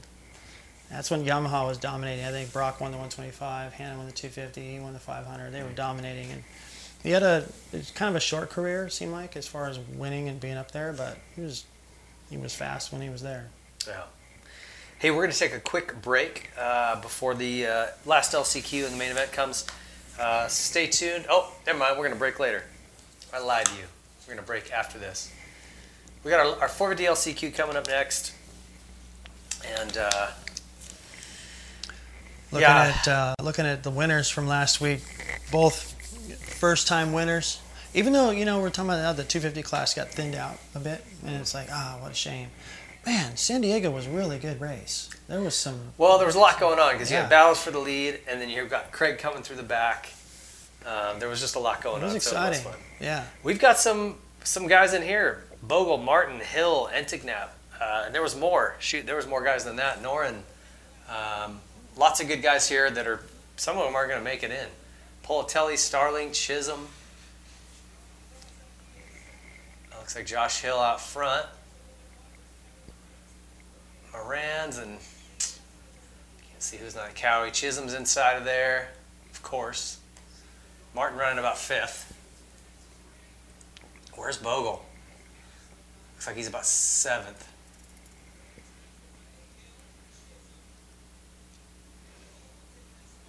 These races are so sketchy because you get into the middle of the pack and there's just guys making weird decisions, Riding with a little stench of desperation. This is going to be good.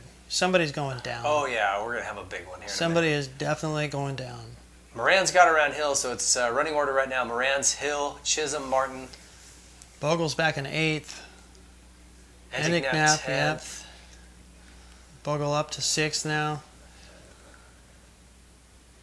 A-Ray did not make this start, so he must have gotten a little too sketchy in the heat. Called it a night. What else we got here? Clayson 7th. Hey. Bogle's close, but he's going to have to do some work. Yeah, he's got another spot there, so now he just needs 5th. One more, but these races just go by so fast. It's been a rough last few years for Bogle. This is a guy who came off a East Coast Supercross title. and was so good on the 250. And just ever since he moved up, it's been injury after injury. And you can see the talents there. Just, man, when you can't build any momentum, it's tough. Yeah, and there was so much drama after San Diego and what he did. And he's, like, yeah, I'm not going to take it, but I'm sorry. And it's hard to, you want to come back and rebound and show what you can do and just kind of leave all that behind with a good performance. But, man, he has got to make another move when he's running out of time.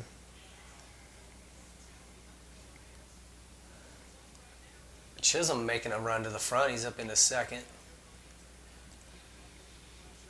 He's amazing. Here he goes. Chisholm going to the lead. I don't know how old he is, but man, I remember watching him at like the Mini O's or whatever, the World Mini in Vegas. I think he was coming up around the same time Stewart was. Kind of looked like him a little bit, his riding style, and he's still out here doing this and doing it well. Yeah, he isn't one of those guys that you're going, what are you doing, man? You're wasting your time. He's probably going to put it in the main event. Yeah, he's got a really good race sense. Knows what to do and when to do it. Oh, 2 minutes and a lap left, and we got Hill, Martin, and Bogle bunching up here for the last spot. This is going to get dirty before it gets clean. Bogle might have to force the issue again. Oh, man, Martin's coming around the outside or inside of Hill, and he got him. So Hill's making his way backwards. Yeah, Hill is definitely reachable for Bogle. But Hill's he's smart. He's not going to leave any gaps. It's just a matter of, can he do everything right? Can he get through the whoops clean? That last time through, Bogle got through the whoops horrible. He rode the nose and was doing the teeter-totter through there. Well, he's creeping around that inside, which just doesn't give you any momentum going into those whoops. He is closing the gap a little bit. Well, he's got to get moving. Interesting career for Josh Hill. This is a guy who won 450 Supercross, was leading points at a time when he was like 18 years old. So talented early on, and had that broken femur trying to backflip at Nate Adams' house, and just was never the same. Much better run for Bogle through the whoops that time to try to catch up and have an opportunity, but the guys in front of him got through there just as fast. So Martin goes to second. We got Chisholm, Martin, Moran's, Hill. Oh, here Hill goes around Moran. So now he is on his way backwards. Let's see if Bogle can get to him. He can. He's right there. He's just got to... Moran's already looking like, who's... I should have gone wide here. Now he's got to ride defensive, and Bogle's in the driver's seat right here. I mean, you don't want to be in that position, but he can be he goes to the inside. He's going to check him up. He's the one that could force the issue right there. Moran's is kind of in a no-win situation. If he left the door open anywhere to keep up his momentum and go fast, he's going to get past. Bogle kind of shook his head at him when he went by. I don't know what that was about. Oh. Whoa. See, the whoop's starting to get a little bit cupped and sketchy. That could be our separator for the main event. Yeah, it looks like it's hard to hit them all. Where they might start jumping through them. Yeah. Yeah, they get worn down so much in a spot, you'll start to miss that one whoop and then drop in, and that's a wild ride. Well, it looks like the guys that you would think should make it into the main out of this, they're gonna. Yeah. Bummer for all those other bros. They will have to move on to Phoenix. What's your thoughts on all these guys who year in and year out keep trying and don't make it? Well, I think you got to have a goal and give yourself. Look, I'm gonna give this a shot for 3 years or whatever, and make up your mind, because it is expensive. You can get hurt. It's wear and tear on. It takes a lot. Yeah. And so, at some point, you got to realize, look, it's just I don't maybe have it. and have a plan B. I feel like it's taboo in our sport to talk about that. Yeah. Like the motocross mentality is, don't quit. You never quit. Well, at a point, we all quit. This is not an old man's sport, and no matter who you are, I feel like you said, you got to look in the mirror at a point and go, okay, it's been a good run. Yeah. I'm not making progress towards a ride where I can actually make some money. Yeah. It's similar to, being one of the top riders, and you're getting up in age, and you've been out there a while, and you're either, done really well, or you've won championships and maybe even exceeded your goals. And at some point, you got to figure out, what's the exit strategy? And it's the same, even though you're not at that level. For the guys that are trying to get to that level, you can only try to get to that level for so long before it's like, it's not happening. Yeah. And what you need is people around you that are going to tell you the truth. Like, look, do you want to go out there and put yourself kind of in harm's way? Because you are. It's not safe. You can get hurt. And how much, you just look at the risk to benefit ratio a little bit. Yeah. And if it's not working out, you need to recognize that and move on. Yeah. Because this is difficult. And if you're out there, I wouldn't say floundering, but if you're out there struggling, then it's dangerous for the other guys. Yeah. And so you got to think about everybody in the pack. Agreed. All right, we're going to take a quick break. I want to thank our sponsors before we jump off. Yamaha, Matrix Concepts, SKDA, On Track Schools, and Class X Racing. Check out those sponsors. They're bringing you this show. If you like it, let them know on social media. Stay tuned. We'll be right back.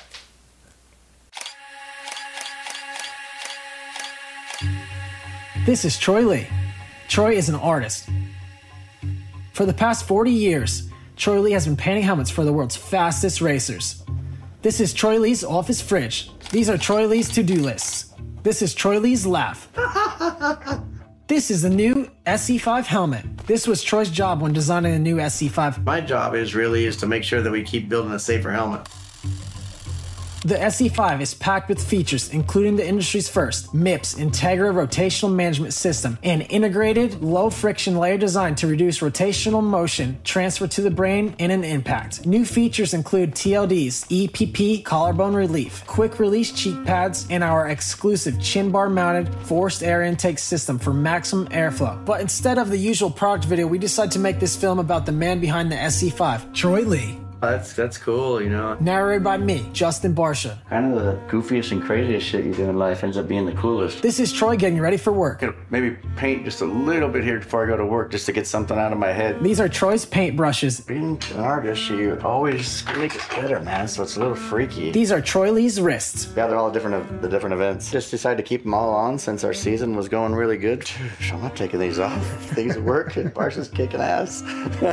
This is what Troy felt when I won the first Supercross last year. Man, it was just like, man, I could die tomorrow and be okay. One more different green on here and then we'll get out of here. We're going to the Laguna Art Store. This is one of the signs I painted when the pandemic was going. I painted up a sign. I cut it out and just lettered it real quick for it's cool. They're still using it. This is Troy shopping for paint. I need a chrome yellow and a super bright red. I really like it's like a school bus yellow like this. This is how often Troy shops for paint. I don't know, at least once a week. This is Troy standing in front of the house he grew up in. We're at my old stomping grounds. I painted every single side of the house a different color. So we went from purple to blue to red. At a party at Sean Palmer's house in 1999, Troy brought two things to the party, beer and flour. I was just walking down the aisle in the store because we were getting beer, and then I thought flour would go a long ways, and it did,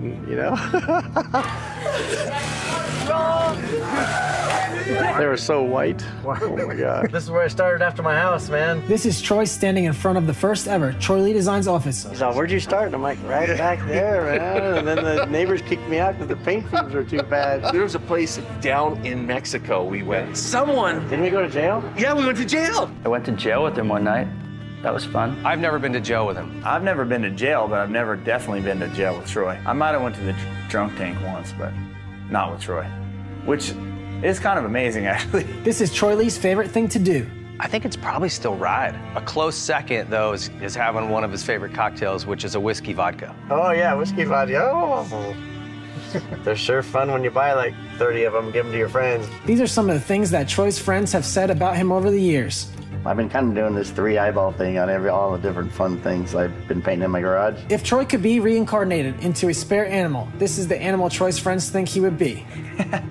Oh man, I have no idea. I think spirit animal. Maybe it'd be a honey badger, but like with cool hair. You know, a lot of gel and stuff in it. Probably a hyena. Like, I don't know, like somebody that's laughing. This is Troy's friends doing an impression of him. Hey man, we just gotta do this. It's gonna be sick.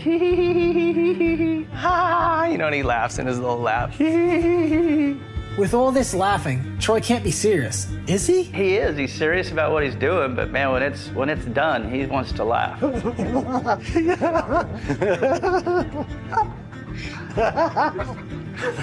Yeah. So this was a Troy Lee hat. It's a Troy Lee logo, and the subtitle says it's useless to resist us. And then he signed it, "Hit me in the face." You know, everybody, said painting helmets, you're never gonna make a living painting helmets. What? It's something I still love doing every day. If I can draw a couple work orders before I go home, it's therapy for me. This is Troy's advice for any up-and-coming artists. 1. You gotta love it. 2. Don't be afraid to fail. I'm okay with failing, as long as the one right behind it kicks ass. 3. Surround yourself with great people. 4. Work hard and play really hard. He injects fun into whatever he does. I want to go see my bike, dude. Is it in the back? There's still a little kid in him. We're gonna go see my new gas, man. Woo! He does it because he loves it, and you can tell. These new bikes are so... Look at those hubs. I get to go test the SE5 on this thing. He's not trying to be this flamboyant guy. That's Troy. To me, I'd run that line down to here, because I want this to be just a teeny bit wider. It adds speed if it gets bigger. We'll get this prepped, have it all Scotch-Brighted, lay the black out, probably shoot it all white. I feel like it pops better off the yellow. Spray all this rocket red, and then we kind of can add some speed to this, like and I like it. People always question me, what the heck is this?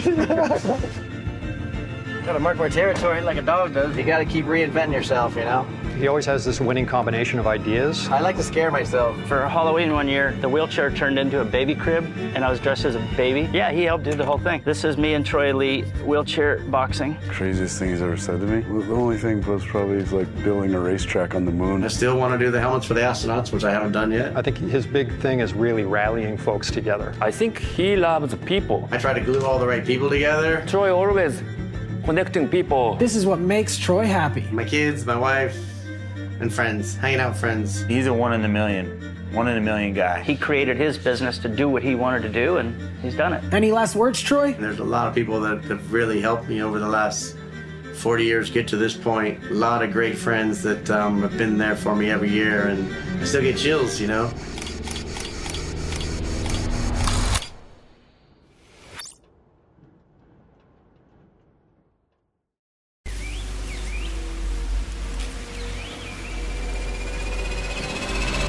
Originality is everything.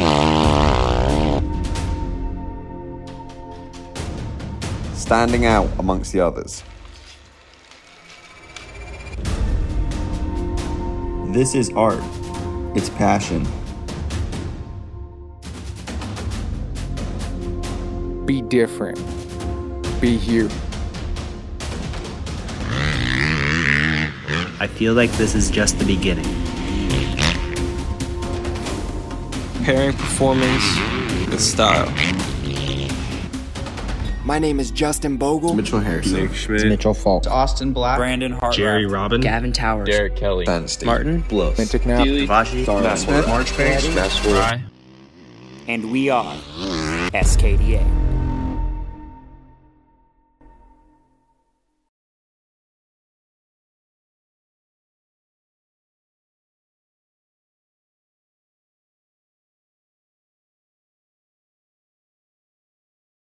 If Mosiman or Hunter, I think Hunter's chances are probably slipping away even further, but if they want any chance at this, they have to win tonight. They've got to derail Craig, beat him heads up. Yeah. I don't know if that's possible. They're going to have to. It's going to have to be. Well, he's been roughed up. This is the time to pounce because he had San Diego and going into the main. You got to be thinking the way that they come into the corner like that and the inside, and it could be another one of those San Diego first turn deals. And they're going even faster. They got more of a run to get there. That's got to be going through his mind. Like, okay, I gotta get the start. It puts a lot of pressure on the reaction so you don't get pinched. And then what am I going to do when I get that? You know, it's in his mind. Yeah. And seems like Mosiman gets good starts. He got out to the good one there in the heat race. Attack him while he's possibly rattled and out of his typical thought process. Yep. He just had a sketch San Diego, and a great recovery. He big crash yesterday. Handled that great. Then the big crash yesterday. But, you know, maybe if you're Craig, you're like, okay, you know, got some of that out of my system. I'm still here. I'm still winning. Maybe that's not going to happen anymore. But that first turn, you know, the importance on the start. Yeah. I mean, it's not NASCAR. You're not on the inside of row 2 and you can sort of make a plan. You never know what's going to happen in the start. So if I was Mosiman, I'd just focus on getting a good start. I know that they are. And just execute that. And he's a little bit lighter, I think, than Craig. And they seem to have their start pretty dialed in. If there's a weakness in Craig, it's the reaction and getting out and that first turn melee potential. That's something you got to take advantage of, and the way you do that is what my stepdad Gary used to always tell me: let your problems be behind you. Yeah. Get out front. Yeah, that's it. Great advice. Easier said than done, especially with those guys on that Star Yamaha team. Rarely do you see those guys get bad starts. They've just done such a good job of building those bikes. The Yamaha YZ250F probably, I mean, it's won every shootout for the last 8 or 9 years. Mm-hmm. They've just, once they've figured that reverse engine layout and... they both got red plates. They're doing something right. right. Yeah, they're doing something right. They've just, that Star Yamaha team has really figured things out. But to your point, if he wants any shot at this title, he's got to put that pressure on now, while Craig is, you know, he's got to be a little bit rattled. Yep. San Diego didn't go, even though he had a great ride, it still was visorless and with a big crash. Then yesterday, he again dodged a huge bullet, not getting hurt in that. So maybe he's going, okay, I got all that nonsense out of my system, or maybe he's going, man, I just about died twice. I need to chill, right? And he gets into that defensive mode. That's your time then. Yeah, then I think the advantage right now is to Mosiman. Less pressure, have fun. You got nothing to lose. Just got your first win. Yeah, he should be on a roll. He just got a good start. He's got cool looking gear tonight. I'm wearing the jersey. Just to have this on, it feels kind of cool. Like, you know how it felt to have some kind of cool gear for a race. You're like, all right, man, this is going to be a good night. When you have that attitude, that seems to manifest itself into like being able to execute your plan. And so the pressure's on Craig, I think. I feel like there's a third group in this race, in this 250 class right now. And like I said, I wish the field hadn't thinned out, but there's still your Joe Shimoda, Jalek Swoll to a degree, and then Hunter, I think, is sort of on the cusp of this group where they need some wins. Yeah. You know, the championship hopes are done, but man, I could salvage it if I could get a couple of wins. You know, just get a start, ride my face off, and win a couple of these rounds. At least I didn't win the championship, but at least I got some wins for my team. Well, they could, and that could come in. Those guys, I don't know if they've got the speed to run at the front, but I've seen Shimoda go really fast, and I don't know why he's been a little bit off this season, but kind of a sophomore jinx deal because everything went pretty smooth for him last year. Yeah. And this year, he's had great opportunities and good looks, and then it just went really, really wrong. And he was lucky to get through that somersault he did. The sushi roll, they call it. Funny. He's probably honestly thinking it'd be nice to be on the podium. Yeah. Hunter's probably thinking, you know, like, it'd be nice to get a win, but I have zero proof that I can actually do that. It wasn't handed to him on a silver platter, but it was right there for him to get. When's he going to get another look like that? When they interviewed everybody last week, of course, Mosiman's stoked. Craig, I thought, handled that really well. But Hunter was clearly disappointed. Like, man, I had it, and I blew it. And how many more of those chances am I going to get? And tonight, he's not quite running the pace, so he's got to step up his game. And I think he expects to be on the box, but it'd be nice for Joe and Thrasher to get on the bike. They haven't been up there yet. Thrasher's another one. They're riding good enough to be up there, but they got to bump somebody off. And It's going to be tough. It's going to be a good fight for third. Well, I like to think of those guys. They could come in here and be the spoilers because Mosiman's going to need help. If he's got any, chance to win this title, he's going to need a couple of guys. Christian has a crash or whatever happens, gets a bad start. He needs a couple of guys to stick between him and Christian to get those points back. And those guys could do it. Thrasher's won a race. Hunter's won races. I think it's not a stretch at all to say that Swoll could win one of these and Shimoda could win one of these. Just has to be a good night. Yeah, I think it's going to take some wild first turn. Something. But that stuff happens all the time. Yeah. I mean, in this class especially, guys. If I had to put money down right now for the whole shot, I'm putting it on Mosiman. Just from what I've seen and just kind of how it's going, that's where I'd put it. So if he gets the start, there's going to be a wad up. Whoever gets the start, whoever's behind him, I think that first turn and first half a lap is going to be weird. Yeah. Yeah. Hey, I want to give a shout out to Daniel Blair, who's getting his shot in the booth tonight, and also Zach Osborne, who's doing his first floor work for Feld. Zach's a great dude, and I think a pretty unfortunate way he had to kind of call it a career with that back injury, but he's a great dude, and I think it's a good thing to have him in the sports center. Have fun in that role. He knows a lot, man. Just talk about. Yeah. He's certainly qualified. Yeah, he knows what he's talking about down there. Yeah, enjoy it, and same for Blair. It's fun to be in that position, and sometimes when I was doing TV, they bump up from ESPN to ABC, and it'd be bigger as some new host, and it was exciting. So yeah, enjoy it, you guys. Hey, was there any ritual you had on the start line? Any weird little thing that you did, or?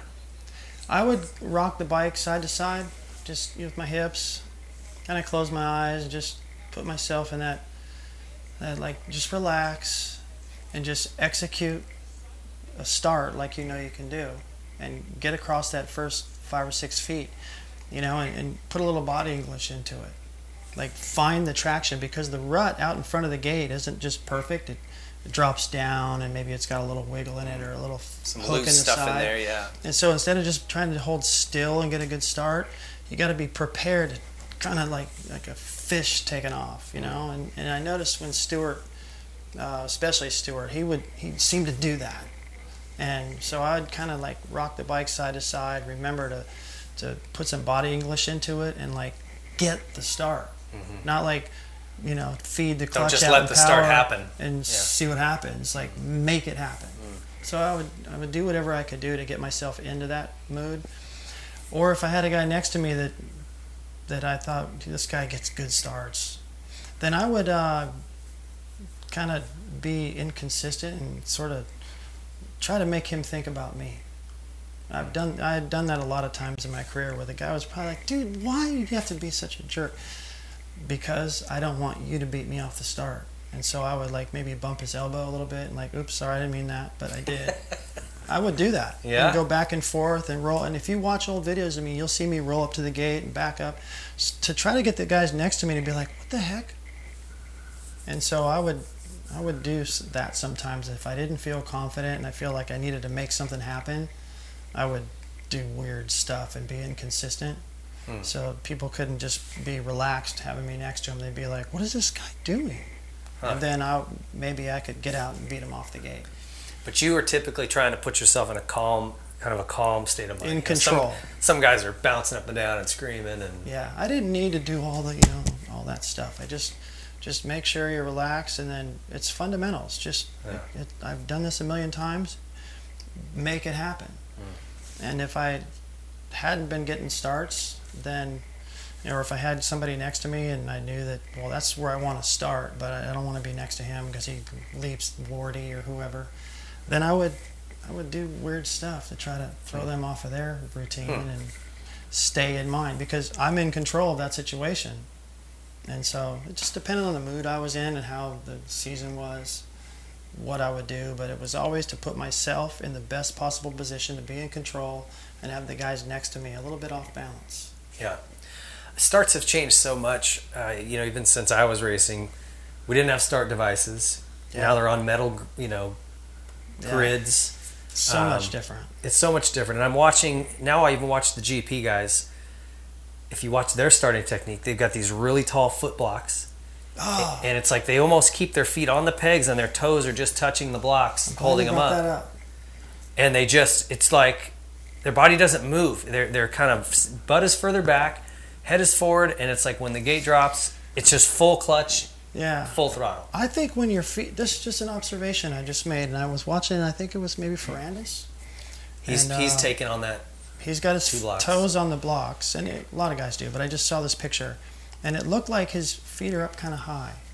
So as soon as you get off of those, everything's up a little bit too high, and it's easy to just start to lean to one side or the other. Because you go from a dead stop to quick, and if everything's not perfect, you don't have a lever. You know, like you see a guy doing a tight wire, and he's got that long deal for balance. Your legs are balance. They're weights. And like if you ride a street bike and it's real heavy, you know that you can't just pick your feet up as soon as you take off. You got to leave them down for balance, and then pick them up slowly. So if your feet are already kind of high, it's possible you can get off balance easier.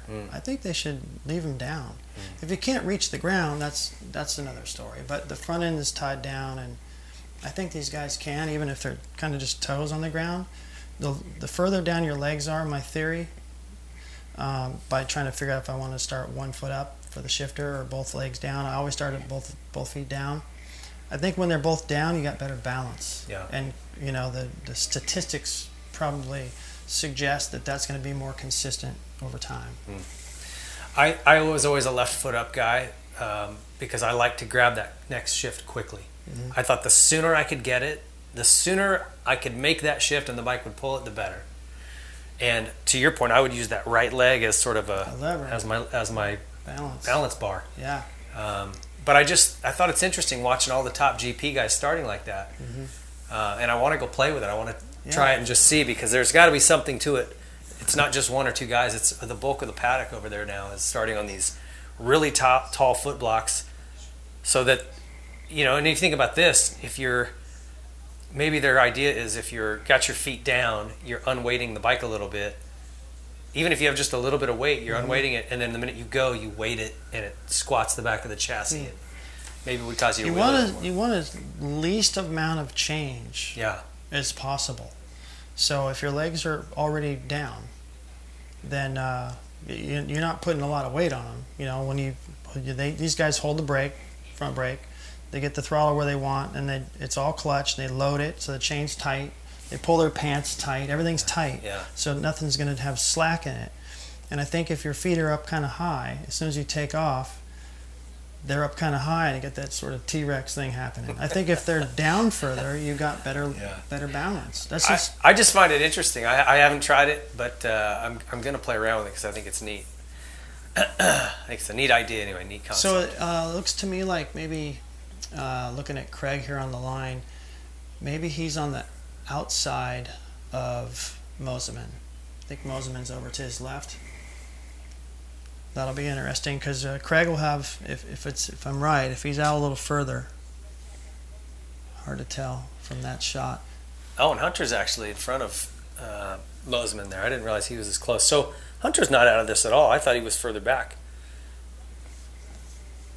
So I think Hunter and Moseman are more to the inside of Craig. So they have to get the jump. They have to. If they don't, Craig's going to come in on them.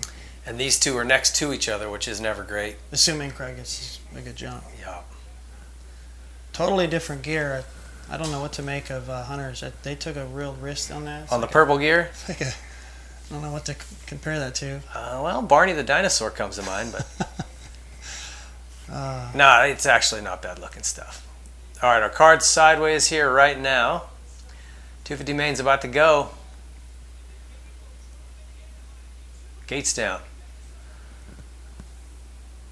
Oh, Moseman got a good clean jump around the inside. Is he going to have to deal with Freezy again? Oh, man, that would get old. Wow. Yeah, Freezy pinched him up high, and that allowed Craig around the inside. Craig's still with the inside. Well, that's all right. If you're Moseman, you're like, hey, this is the guy I want to beat. Yep. We're side by side. This is great. Go to work. Life's good now, and he just made the pass on him, actually. Puts him back into second. Well, if you're Mosiman, you really want to force the issue here with if you can, get as close as you can and got to go right now, don't you? Yeah, get past Freeze. Even if it's a pass you got to apologize for later, get him. We got Freezy, Mosiman, Craig, Shimoda, Lawrence are your top 5. Behind them, Swole, Brown, Blos.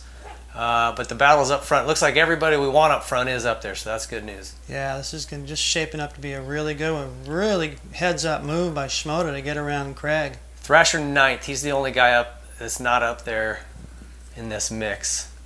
Shimoda's all over Craig. You got him. Oh, he's got to go right here. Got to make it work.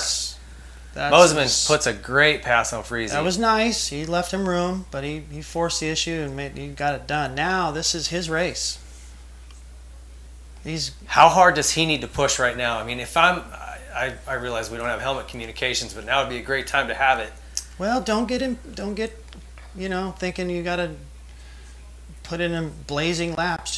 Just put in good solid laps, and he was doing that in practice. Put 2 laps back together and back to back. And fast. So he knows how to do that. Just do that. As like these guys say these days, hit my marks, jump everything right, don't make any mistakes. And if you try to get a little greedy and go even faster, that's when you can get on the power too soon and screw up.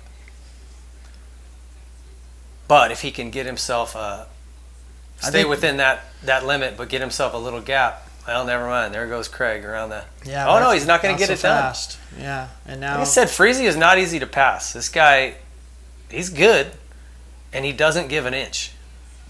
So that gap that Mosiman, I guess what I'm saying is don't force it. It's going to develop automatically because you got Freeze back there kind of interrupting the flow of Craig. Craig's fast. It looks like he's going to get him. And if he does, it looks like he has the speed to catch Mosiman, but like I said, the pressure is on Craig. Yeah. Mosiman executed exactly what he needed to do. So for a minute there, Shimoda was right on Craig. Now they've gapped him, and Hunter's even gone around Shimoda. I'd love to see Hunter get back onto the back of Craig and follow him to the front. At the end of the day, I just want to see a good race. Yeah. There's at this point, it's all in the helmet. The rhythm section here, that's where Shimoda messed up partway through, but he did a really nice job, Shimoda, to not let that be a worse situation up there at the top of the berm off balance. Like Hunter left him a little bit of room, but still Shimoda was up there like, yikes, and Craig making the move. So Craig goes into second. Let's see what he does with this little gap. 2.1 seconds right now. Not a lot. Yeah, at this point it's mental. You've just got to be rock solid. For Mosiman, he just won last week. He's got the lead here. He was almost as fast, just a couple tenths off of Craig's times in practice, so he knows he can run the pace. Close enough anyway to force Craig to have to make something happen. The pressure is on him. And he still hasn't ditched Freeze. Freeze is riding good. He's riding really well. Yeah. He's no slouch. And the thing here is he'll kill you if he gets a chance. You can't leave that guy talk about leaving an inch open. You leave it open for him, he's coming through it. Yeah, tonight the swoop section is... That's going to be the difference, isn't That's what's helping Craig so much. He just made up probably 5 bike lengths on Mosiman through there. Yeah, unless Mosiman's got an answer to go faster in those whoops, there's just no way he can hold him off. Yeah, this is what I was figuring would be good, is the race for that final spot on the box. Yeah, this is Swollen Thrasher here, fighting for 6th, 7th. Again, these are 2 guys who just not having the best season so far, but definitely have the potential and the ability to be up on the box. Yeah, I think they're going to catch Freeze. This whole group, Lawrence, Freeze is going to have companies. He'll be in the clear for a little bit, but although he's riding good, I think it's going to get real busy behind him. Well, Lawrence, only a few seconds back of him. If he wants to, I don't know that he's even got the ability to catch up to Craig at this point. He's 4 seconds back of Craig already. I don't see him making that up.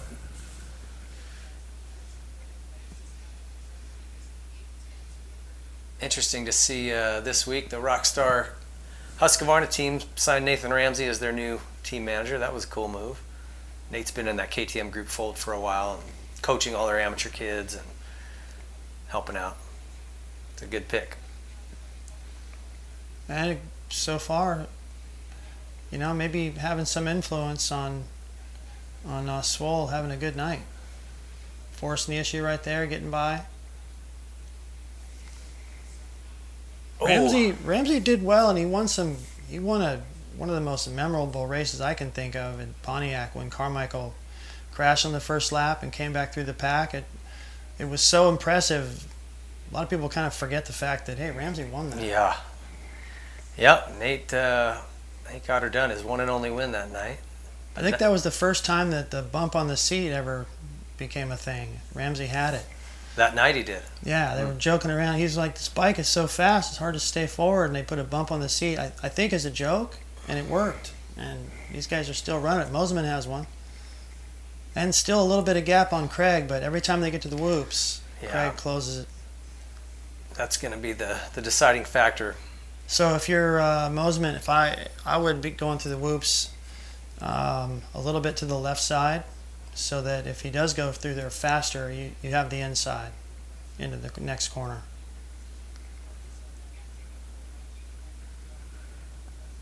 Yeah, I'm curious to see how hard Mosiman will battle him here. I'd say hard, real hard. I think he has to, right? Yeah. I mean, if he just goes by you and walks away, that's tough to overcome mentally. But yeah, just look how fast he is. Although Mosiman held his own pretty decent. Did pretty good that time. You can see Craig comes in quicker. Craig is so committed. He's fourth. He might even be grabbing fifth gear coming into those. Yeah, you can just tell that this isn't over. No. It's going to get good. Yeah. Plenty of time left for Craig to just sit there and get comfortable in this position and keep applying the pressure. And if he does, perhaps Mosiman could mess up and give it to you. So there's no sense for Craig right now to force anything, because Mosiman's the kind of rider, if you pass him, if he has the opportunity in the very next corner, he's going to just take it right back. Yeah, he definitely is. Yeah, it's so tough to be in Mosiman's position right here, because it just feels like, this is, I wouldn't say it's inevitable, but kind of inevitable that Craig is going to make a move at some point, at least try. And it feels like an hour. Yeah, well, and you feel like you're kind of under a microscope, right? You can tell that guy's watching you. He can see everything you're doing, and you can't see anything he's doing. So while it's always an advantage to be ahead of somebody, it's definitely more difficult. Yeah, every time you hear the crowd get a little noisy, you're like, what do you do? What happened? What line? And Mosiman's aware. He's going down that rhythm section to the inside to try to take away any block pass deal. Holding his own through here. It's that whoop section. Craig is probably excited to get to the whoop section, and Mosiman's thinking, man, I have to get through this whoop section perfect. Like, the pressure's on him to get through there nice. That's the one spot of this track where Craig is just clearly faster. I would say it's more tiring too, being chased. Yeah. Because you're constantly listening over your shoulder. Okay, where is he? Is he going to go outside or inside here? What can I do? What do I need to be doing?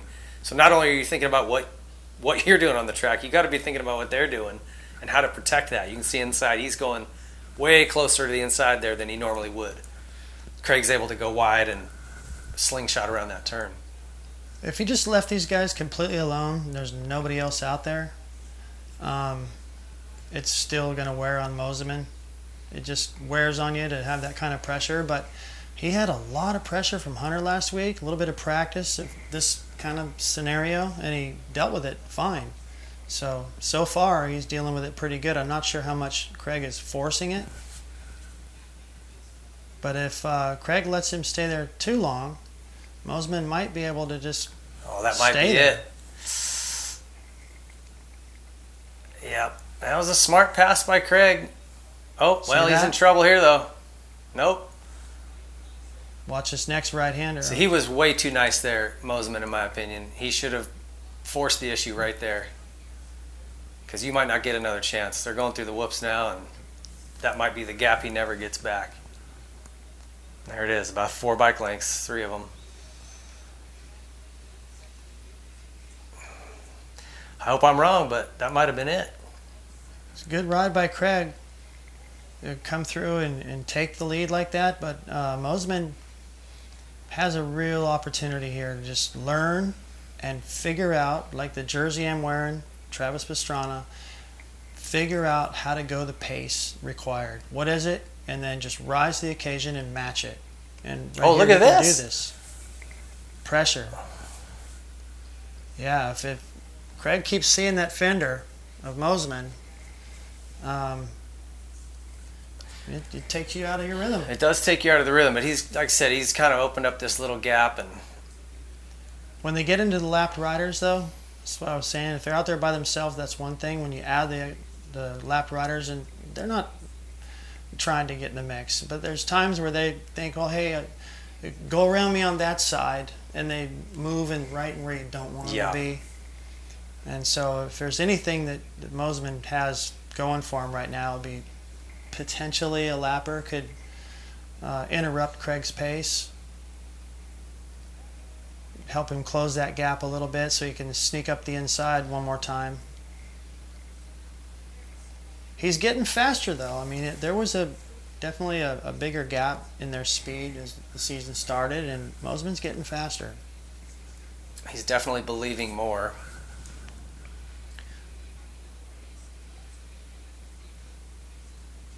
But when a guy comes from, third or fourth or fifth and passes you and pulls away, that's pretty tough to overcome mentally. It is. You start to just accept where you sit. As long as he can see him right there, I think he's going to believe and keep pushing. If Craig opened up a bigger gap than that, then I could see Mosiman kind of going, well, shoot.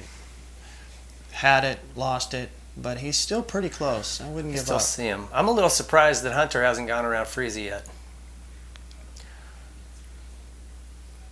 Kind of tells you two things. One, Freezy is having a really good ride. He's riding really well. And two, this track does not allow for much separation.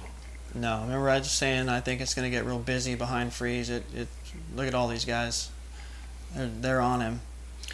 Yeah, you nailed that. Shimoda's right behind Hunter and Thrasher's right behind him. Yeah, the battle for the lead tightened up, so Mosiman, that front two that's not over, and this is definitely going to get good. Something we've seen out of Mosiman in races and seasons past is he has the speed, he'll win his heat, he looks like he's going to put it together, and then he pushes a little too hard and he'll go down on his own. So curious to see what he does here. If he's responded. I mean, he's definitely stepped it up and he's trying to hang in there. Again, I don't know that he can just match what Christian does in the whoops, but yeah, he lost about a bike length and a half that time. It's in the second half of the whoops. He's entering them fast, but he's getting hung up a little bit about midway through. And I just don't think the rest of the track, like you said earlier, you're in the air. I mean, what can you do? You can only go so fast through a set of jumps. Just stay right there within a second. I know he's trying, but absolutely give it every bit you got and try to stay right there so that when you get into lappers, when you get down to where there's a lot more pressure, and you're getting to that point where now Craig is maybe a little nervous, that's all you can do is just keep the pressure on. So we're down to 10 seconds, and then we're going to have a lap left. We'll see if they sneak by in time. Nope, we're going to have two more. 2 to go.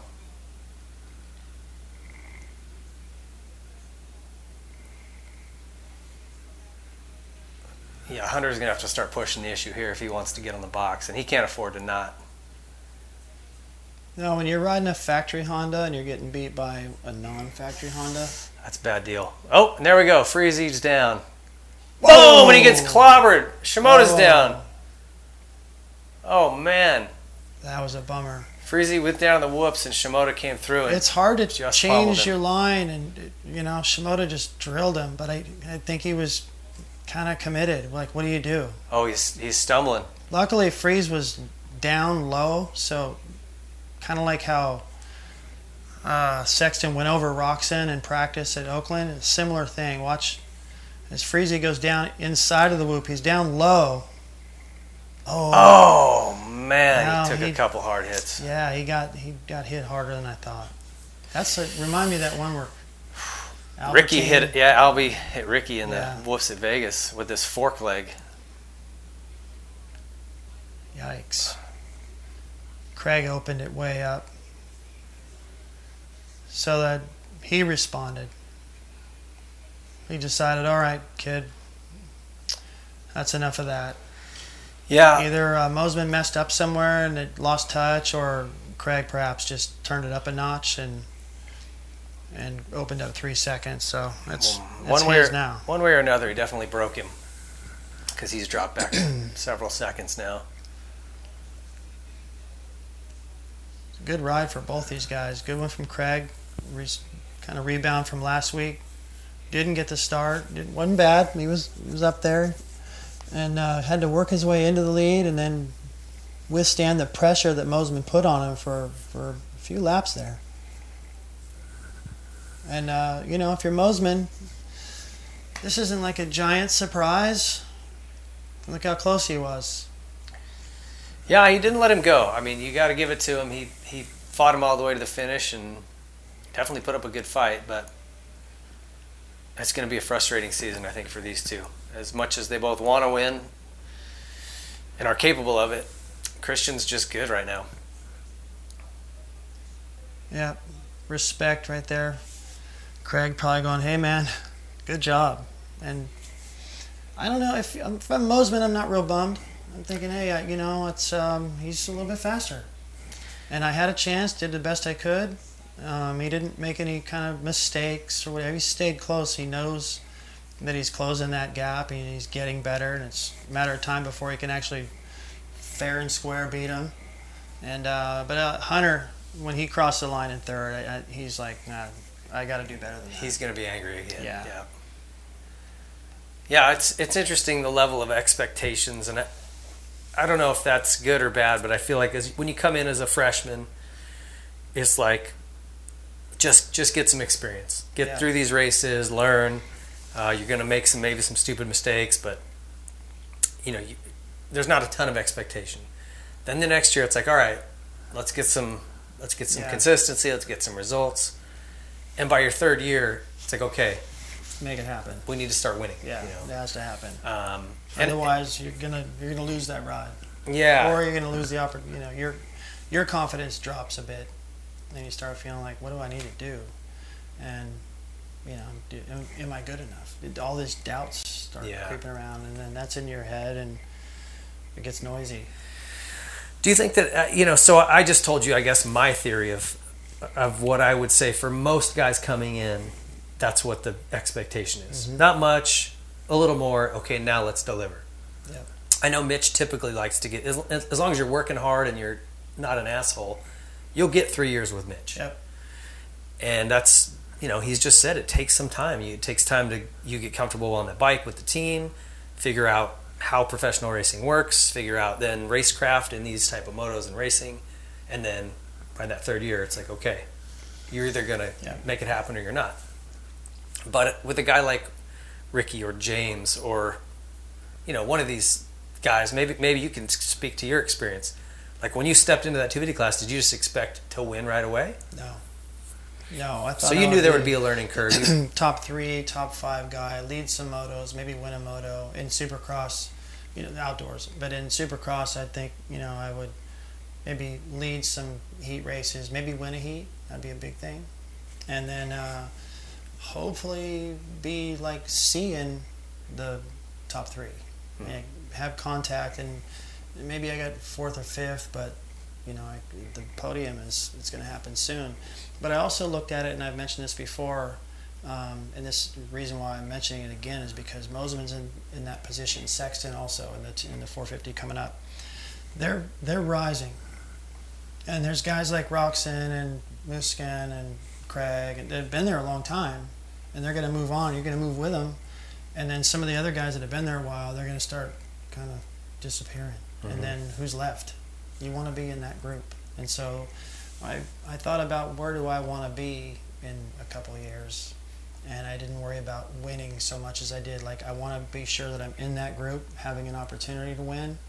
And I'm one of those guys. Mm-hmm. And that's how it worked for me. And I think that's going to happen for guys like Sexton and Mosiman. They're proving to themselves, to us, proving to me. And I think to themselves, like, hey, I'm going to be around a while. They're going to be out there for another, 3-5 years and probably winning some races. Timing is a lot of this sport too, in terms of getting a ride, right? Like, mm-hmm. I look at like right now at Kawasaki, you've got Jason Anderson, Adam Cianciarulo, both relatively young. You would say they at least, if AC can quit getting hurt, they each have 3, 4, 5 more years in them. Would you say? Yeah, potentially. Anderson, it depends on how motivated he is. I mean, this year it seems like it doesn't really matter where he's at in his career. Like, he's going good, and as long as he's going good, he's going to keep going good. It doesn't matter how old he is. So Cianciarulo, the injuries, I think it's wear and tear, and he's starting to go like, it's been cool, but I'm over it. Mm-hmm. Or maybe he's not going to have the opportunities. I mean, I told you I was watching his videos, like watching an episode of Lifestyles of Rich and Famous. I mean, everything is handed to him, and he's earned it. He's got to there, but you got to keep it. Yeah. And maybe he's not going to have those same opportunities, and he's got to a lesser tier team, perhaps. So he's got to make something happen soon. Otherwise, he's looking at, look, I'm not going to be one of the guys. Yeah. Anderson is looking like lately he can definitely be one of those guys for however long he feels like it. Well, let's say Adam gets healthy, starts putting in some good results, and those two continue on a good path for their career. My point is that if you're a Pro Circuit Kawasaki kid, Forkner or whoever, there's no place for you to go. Right? So maybe a guy who's just now starting with Pro Circuit, like a Hammaker, he goes three years with Mitch. Well, then maybe by that time, Jason's done. Yeah. You know what I mean? And then there's a spot open up, and he just happens to slide into it. Where if you're a guy right now coming out, you're pointing out at Pro Circuit, Kawasaki's not even an option for you. And that's how that program is designed, Star Yamaha is running the whole program there, but Mitch runs Kawasaki's, etc. So the answer to that, and the way that I always looked at it, was when I was at Team Green and then at Honda, was be fast. Keep making forward progress. And if I wasn't making forward progress in the off seasons, between weeks during the season, in our little weeks off during the season, if I wasn't somehow a little bit better than I was at the last race and showing that kind of potential for whoever's eyes are on me to put me in a good ride, if I wasn't earning that and improving, I knew that it's a matter of time before that opportunity is gone. Mm-hmm. So Jeff Spencer at Honda, he said, opportunity doesn't present itself to those that don't give it 100%. That's why I like this whole deal. Mm-hmm. I didn't even know what 100% was. I put the sticker on my chest protector at Anaheim in '84. I didn't even know what they made. I just knew that that's kind of a reminder for me to just like, hey, give it all you got. Mm-hmm. All week, all the time. Not just, hey, I want to win, and then, Wednesday you're kind of like, I don't really feel like it. Do the work so that you can expect a result. Yeah. And if you don't do that, those guys are just going to end up going like, hey, there's nowhere for me to go. Yeah. Everybody wants to win until it's time to earn it. Yeah. You have to give it all you got and earn it. Otherwise, it's going to slip through your fingers. It's good to see Mosiman up here just smiling. You never know. Maybe he could have come out of this bummed like, man, I feel like I wanted to win, but... Hey, it's pretty cool to win a heat and lead a lot of laps in the main and like feel the heat from the finish line. It was still pretty hot when he got there. Yeah. He didn't lose by much, so he's got to hold his head high and realize that, man, I had it and it got away from me. But is anybody surprised? I mean, Craig is so fast and experienced and good in the whoops. You start looking at the points now. Hunter's 11 down, Michael's 14 down. I mean, it's going to take a DNF from Christian to get them back in the mix here. Right? I mean, something big. he can be beat, but even if he gets beat, it's only 3 points. Yeah. So he can manage the championship now. So Craig had to answer the call, and he did. He had a real rotten first turn in main event last week, riding with no visor, and then during yesterday's practice, a big crash and a scare, and he withstood all that and won. That's impressive. Yeah, it is impressive. He's on it. He's definitely the quickest guy this year. Yeah. And I was saying, hey, the pressure's on him, and Mosiman got the start. The pressure was really on him, and he responded. So he's solid. Hunter is like, I need to go faster. It's just simple as that. Here's another look at what happened when Freeze went down.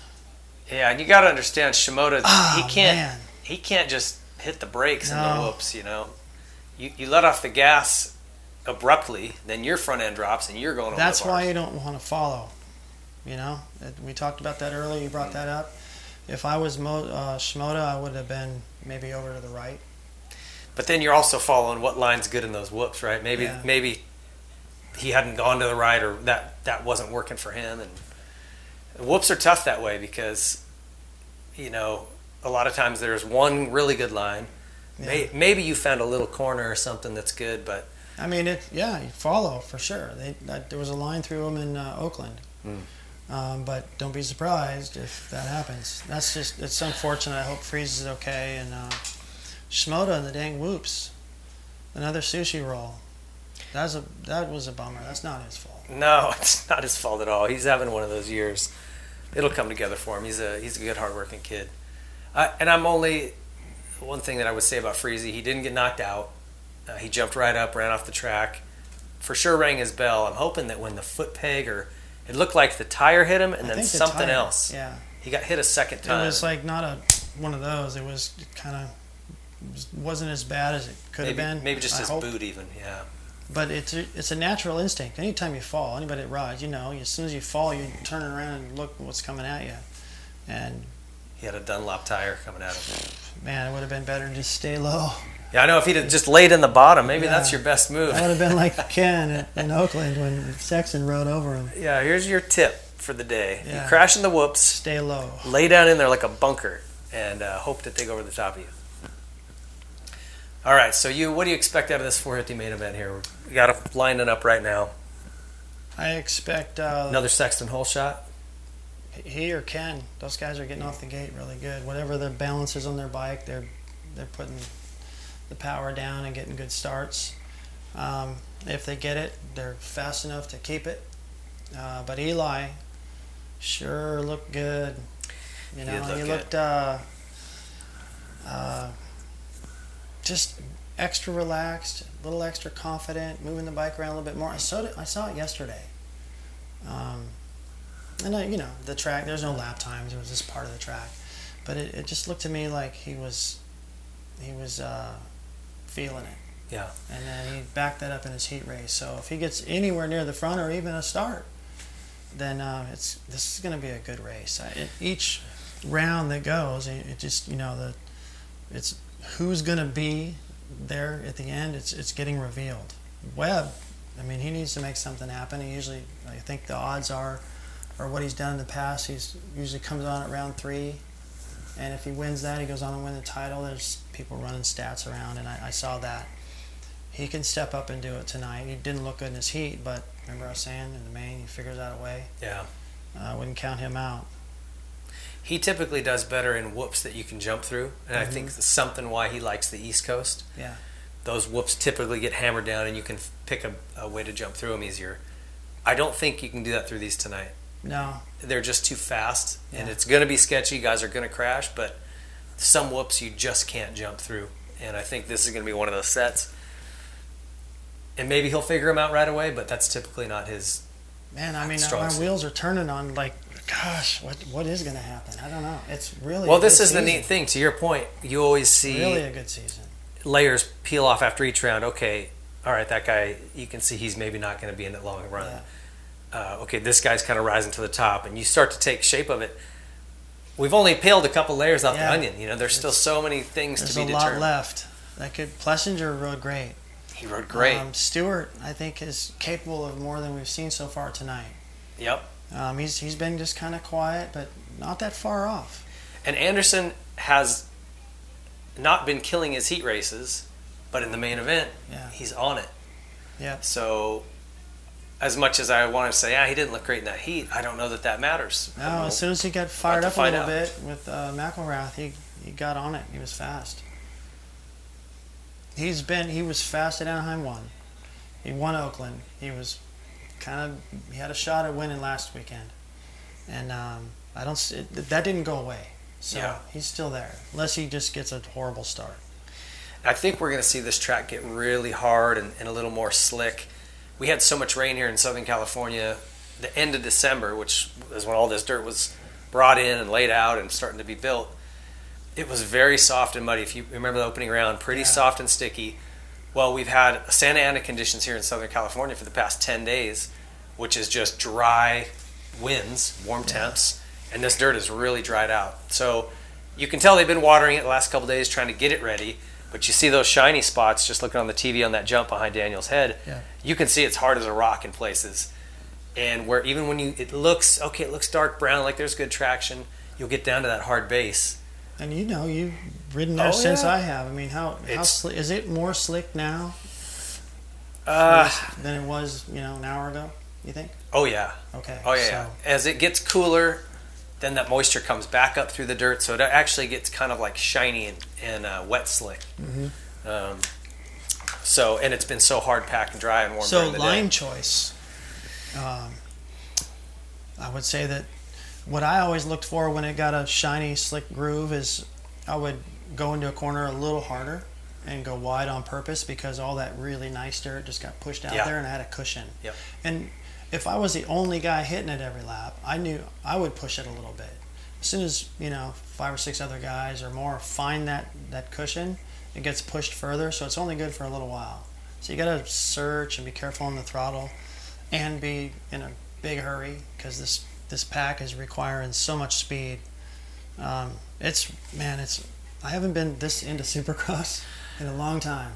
I don't think we've seen a season like this with this much depth and potential winners still since the 1990, maybe 92 season. Yeah.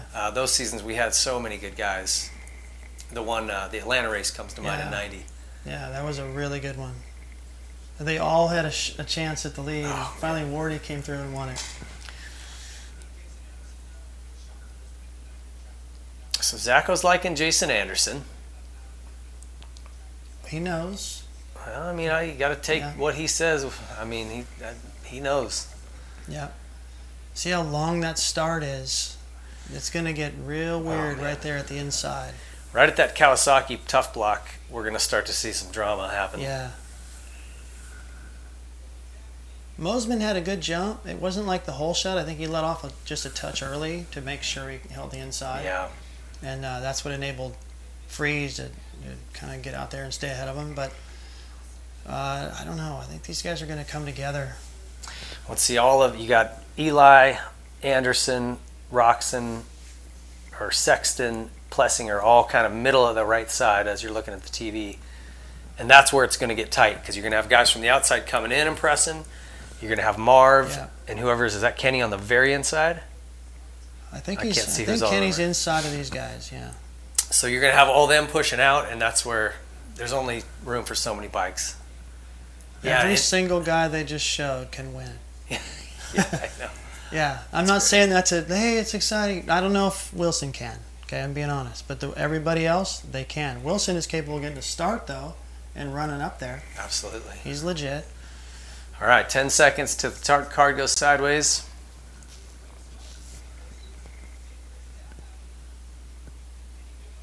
Eli worked a lot on his starts this week from what I saw on the internet. We'll see if it paid off. Gates down.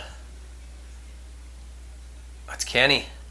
Oh no, it's Marv. No. McElrath and Kenny, yep. Wow. Malcolm Stewart in third. Anderson's right up there. Muskin's right up there. I don't see any Yamahas. This is what Stewart needed. Oh no, Eli's there. He's 5th, 6th. I don't see Ferrandis. Bogle got a pretty good start. I don't see Sexton, do you? No. Okay, so this is interesting. Wow. Malcolm up front. We've been waiting for him to get a start and sort of put himself into the mix. Here we go. This is his opportunity, and he's got a little buffer behind him with McElrath. This is good stuff. Because there's some guys that can win McElrath's this. going inside of him right now. Woo! I think McElrath is going to start getting hounded by Anderson. Yeah, I think you're right. That's going to affect what he's doing with Malcolm. McElrath has got to be one of the best starters I've ever seen. Fundamentally, that guy is sound. And look at him. Doesn't. Here comes Jay. He's going by. Yeah. McElrath is a hell of a rider. He's just got to get comfortable with running with these guys. It's so gnarly to be up there. For Anderson, it's nothing new. Stewart, he's been up there before. But the guy with the least experience of this kind of racing condition with all these guys is McElrath. So it's understandable that these guys are getting the better of him right now. Yeah, and every time he runs up there for a while, a couple more laps, he'll get more comfortable. He's a hell of a rider, though, but he's got his hands full right now. Running order: Roczen, Stewart, Anderson, Tomac in 4th, Sexton 5th, McElrath, Musquin, Wilson, Webb, and Bogle in 10th place. So still looking for Barcia. He's in 12th. Ferrandis is 11th. And Jason Anderson. Sexton just made a move. 16th? Oh, they got Sexton is coming. Wow. And when Sexton got the lead last week, and then Tomac got into second, he lost time. He did, yeah. So Sexton remembers that. Well, this is going to be an interesting fight here. Anderson, Tomac, Sexton, soon to be Musquin group. It'll be interesting to me to see if they can catch up and get on the back of Roczen or not. When Kenny gets out front and he gets a little cushion like this, he's so good. If he can just relax, he doesn't make mistakes, man. These guys aren't going to leave him alone. There's just too much speed back there behind him. There's just too much. It's he can hold him off for another 8 or 9 laps, but there's another 8 laps or so after that. Kenny's fun to watch, though. He's so smooth, too. He's got such finesse. His throttle control, the way he just looks so light on the bike. Plessinger's down. He looks hurt. That's after the sand, or he went outside of the sand section. Man. Anderson making moves.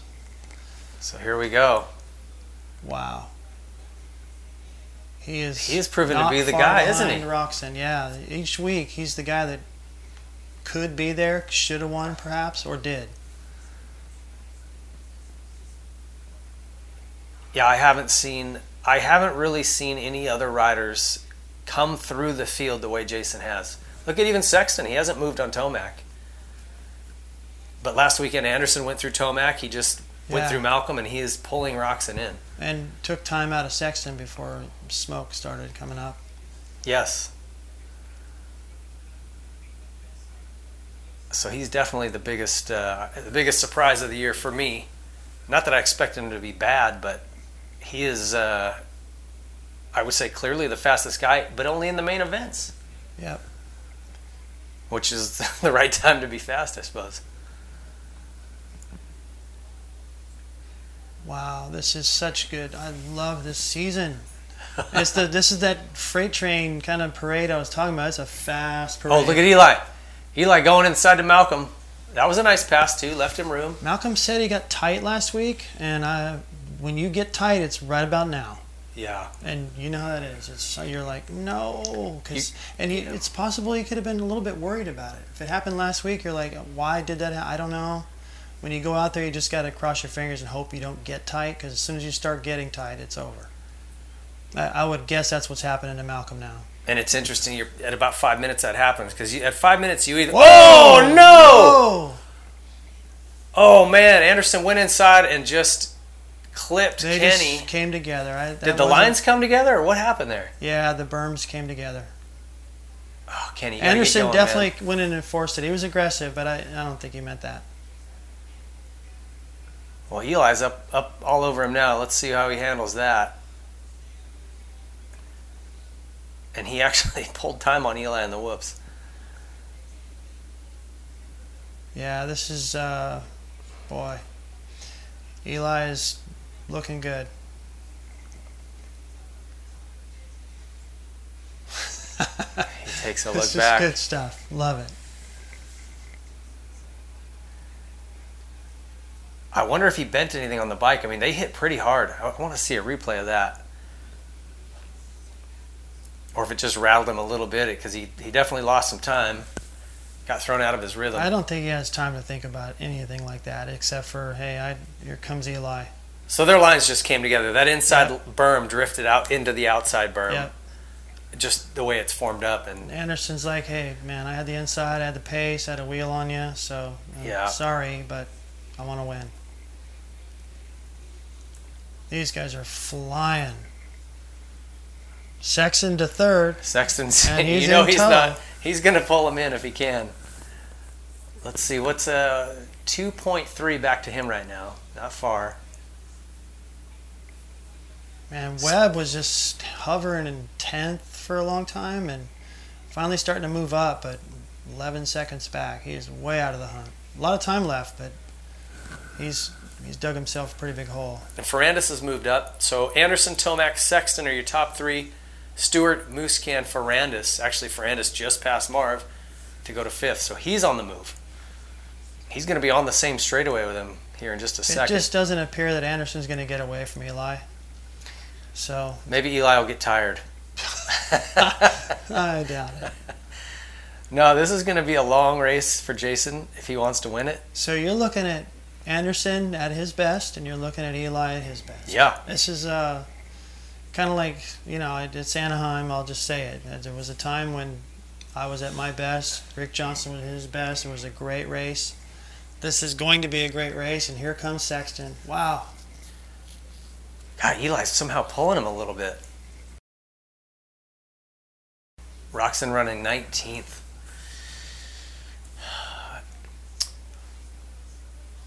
Watch Anderson. Oh, wow. Did you see that? Oh!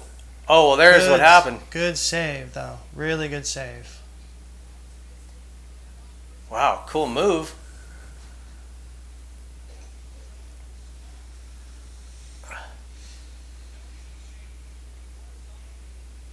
How hard do you think he'll push here? Anderson will push to get back up on Eli. He's going to give it everything he's got. There's no, just be smart. He's giving it everything he's got. Well, he's got to, because he's got Chase up his rear end, too. If he doesn't, the race is getting away from him. Yeah, and he's going to be dealing with, he might even get to stay in second. Yeah, he's got to go. Everybody has got, all three of these guys, they're not being smart. Oh, he's still tripling up there. Yeah, they're not being smart right now. They're going as fast as they can. They're not holding anything back. They all have to. And I don't think they're riding tight. There's no sign of any sort of anything holding them back.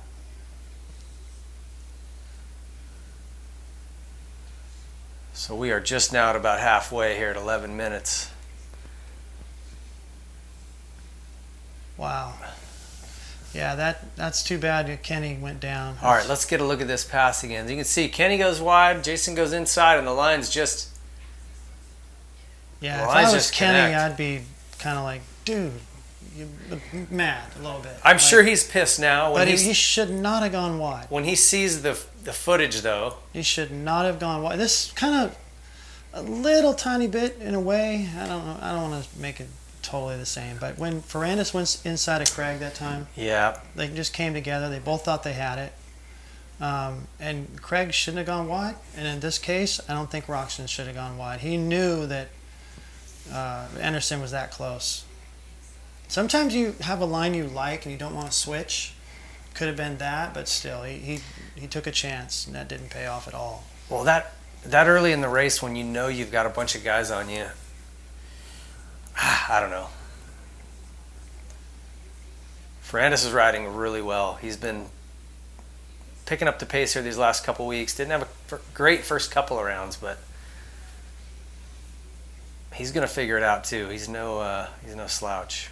Stewart is regrouped just a bit, and he's kind of holding position. He doesn't look like he's trying to survive. Good for him. It looked like he was maybe going to have, like what was happening to Marvin last week, just start going backwards a bit. I don't think Ferranda's going to leave him alone, but he's riding pretty good. When you watch Dylan's bike, does it look as high in the rear to you and as quick moving? No. It's a little bit maybe riding style though. Like it seems to me like wow. Ooh. Barcia just triple through that section, making up a lot of time. Webb trying to I jump. think the way the Yamaha looks between Ferrandis and Tomac, that's their style. Tomac's like up over the front end a lot and really hard on the front brake. And Ferrandis, that is, I think he rides a little bit more in the middle. A little more neutral. Kind of hangs off the back a bit more.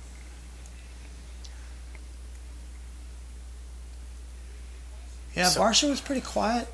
Like all the practices and everything, nothing. I didn't see him do anything special. And it's good to see him like showing up here, and Webb, because they were pretty far back. Well, man, if you're Cooper Webb though, you're 17 seconds out of the lead right now, running 7th place.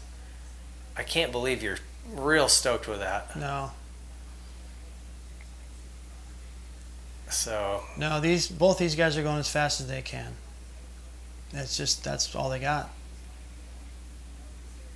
They lollygagged a little bit early on, and even if they get comfortable now, you're like you said, that's too much to make up. Man, I love the way Barcia's getting into that whoop section. He's coming in hot. This is the one downside for racers. I wonder if it's affecting them. You're riding as hard as you can. You're riding great, like these two, for example, and you're getting 7th or 8th. Yeah. Well, that's for us, that's what's great about the season. There's that many good guys. You just can't be like how it was with Reed and Carmichael and some of those eras where you could, get a 15th place start or mess up early in the race, be way back, and still get 2nd or 3rd. I don't think you can do that. Those days are over for right now. There's nobody that fast. Barcia looking at the inside but thinking, that would be dirty. Another red card. Yeah. You think that plays into his race strategy, or when he's behind somebody like this, do you think he's thinking like, oh, I got to be careful? Well, Coop grabs a little too much front brake, or maybe he caught that Dunlop tough block with his front brake lever. Yeah, I think his wheel wasn't in that. It was on the inside of that rut washing out. And you know what? He's just going to cruise around the whoops. Yeah, go through the whoops. I don't like how they do that anymore. It's when you get a bad start, you just ride on the side of the track. If you can't get on because it's not safe, okay. But when you just skip the whoops, like Barcia and Bogle did last week. Yeah, I know. I don't love it either, but something should happen. He only lost the one spot to Barcia. That's not too bad for him. But he didn't gain anything. He didn't just hammer through there. But let's see if we look can at see Barcia, the way he triples again. Oh yeah, I think he was getting ready to cut back to the inside of Webb there, and Webb was trying to protect that perhaps and turned too sharp and washed out. Tomac getting away. That extra. Oh, look at this! Ferrandis going inside of Mookie, taking over 4th. I think Ferrandis is faster because Tomac is on that team. Oh yeah, I think those two have helped each other. Yeah, they've helped each other, but I think Eli is towing Ferrandis. This is a good ride from him. Yeah, it's not going to be long before Dylan's winning races. He's too good, and he's too focused and committed. I don't remember a guy that's been as just singularly focused as he is. Yeah. He doesn't care about anything at all over here except winning dirt bike races. I saw him down at an event at 100%, and he and his wife were there. His wife, I think. Mm-hmm. And I was somewhere in the season where they had a break, and I was like, so you going to enjoy some time off a little bit? And his wife was like, no. She looked at me like I was crazy. Like, no, we're going to get to work. He works really hard. Whatever he can be doing, he's doing it. Yeah. He doesn't waste any days. He expects results from that, and he's getting them.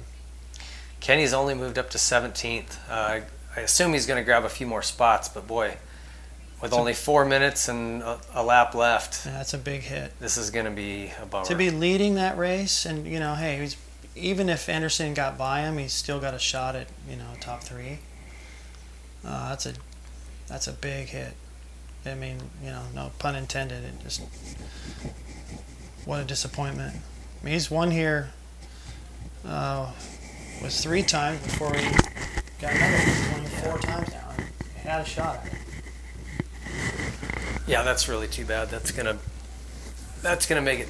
I mean, he's a guy who definitely, over the course of the season, tends to fall off a little bit. He has to leave California up in the points, chase.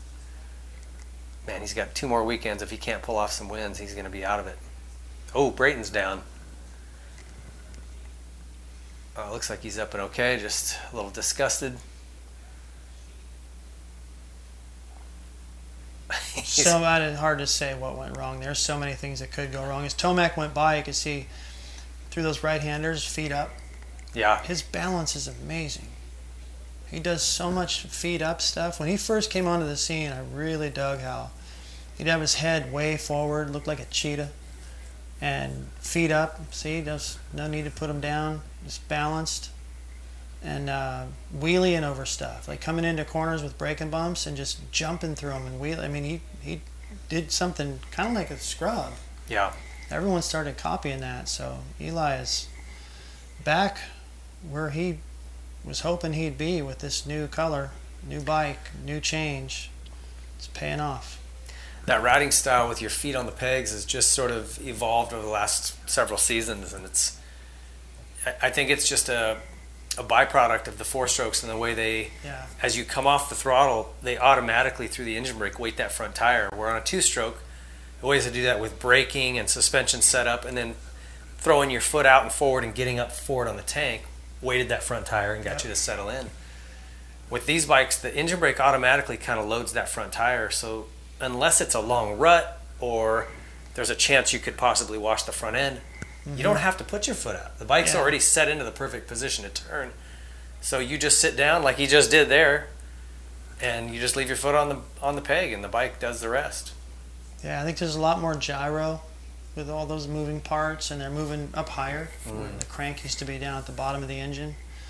So if you understand it, it's like the guys that in freestyle that do whips and everything. Once you start to understand how that bike wants to move and learn how to move with it, then there really is no need to put your foot out. It's not that that's the new style or anything. It's just that if you're that balanced and you understand the way the bike works and work with it, then you can have that sort of Stefan Everts feet up deal.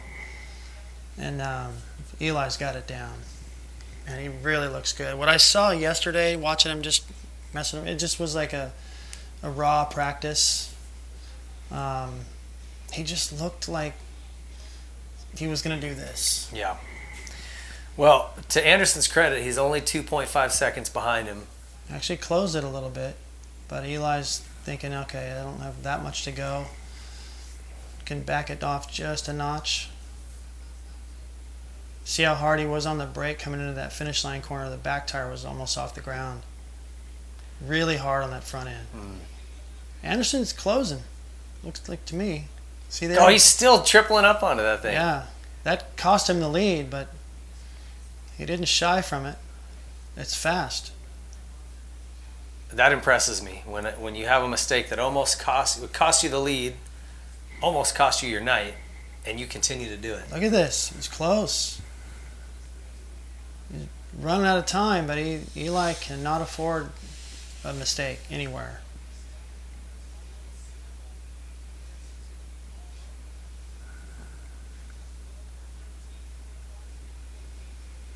I wondered if we had seen a while back, if we'd see more of this, where satellite teams end up running the factory's efforts, like we're seeing with Star Yamaha. Just makes more sense. They're able to, offer parts and bikes and whoa, little swap there for Eli. More technical support, more support from more teams, and still probably spend less money. Yep. And I actually like that model better. It's a little more kind of like what NASCAR would do, I think it provides more opportunities. So I'm glad to see it working here with Yamaha and the Star guys. Yeah, they have a good program, and it's like they just went, what works? Okay, let's go do that. And they just, it's a little bit paint by numbers, but it's one thing to think about it and try it, but it's another to actually just go for it. Get all those pieces of the puzzle under your tent, and they've got a great program, and they got a lot of young kids coming up. Looking forward to seeing Levi Kitchen in the East Coast coming up soon, and then eventually when Deegan moves up, he's going to be there one of these days, and he's got a nice bunch of guys to look at to fill their shoes one day. Yeah. Well, I think we might have seen tonight a little bit of this championship chase. We peeled another layer back, and these top three right here, kind of on another level tonight, huh? Yep, they're going to be there. Eli, Anderson, and Sexton.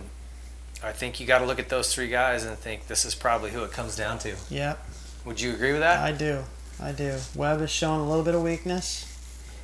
And I'm not writing him out. Webb could definitely, he always comes on stronger. Yep. Two-time champion. He knows what he's doing. Roxon lost a big chunk. They're just showing chinks in the armor. That three right there you're looking at. Plus the mystery fourth guy. Yeah.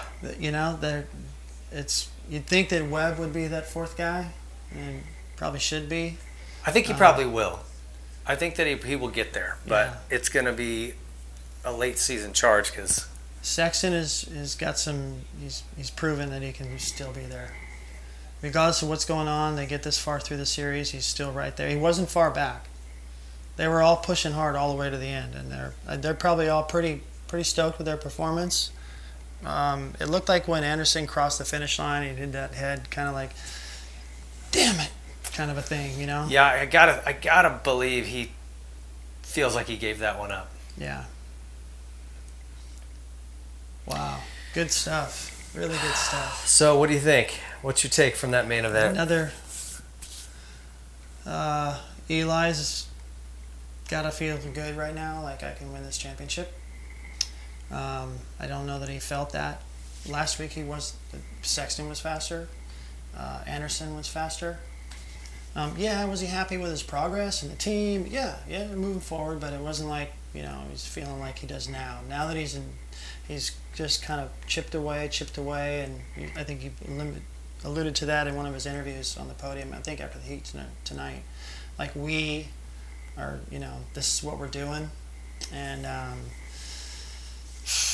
he's not working his way up to there and going to lose it. Yeah. He's there to stay. Sexton is looking like he's there to stay. Anderson is there to stay. It's going to be a good fight, man. I think it is going to be and you have to obviously, if you're looking at those three guys, and let's say you throw Webb in there. Let's say he comes on later and injects himself into the title chase later on, which I think is probably a good chance of that. Yep. I agree. You got to look at Eli and Anderson as former champions to probably have a little bit of an edge over Sexton. Mm-hmm. Still pretty young, pretty easy to get caught up in something and throw it away, right? Have a 12th. Yeah. How good would it be if it came down to those three former champions, Webb, Tomac, and Anderson, and then throw Sexton in there mixing it up? I believe Ferrandis is on.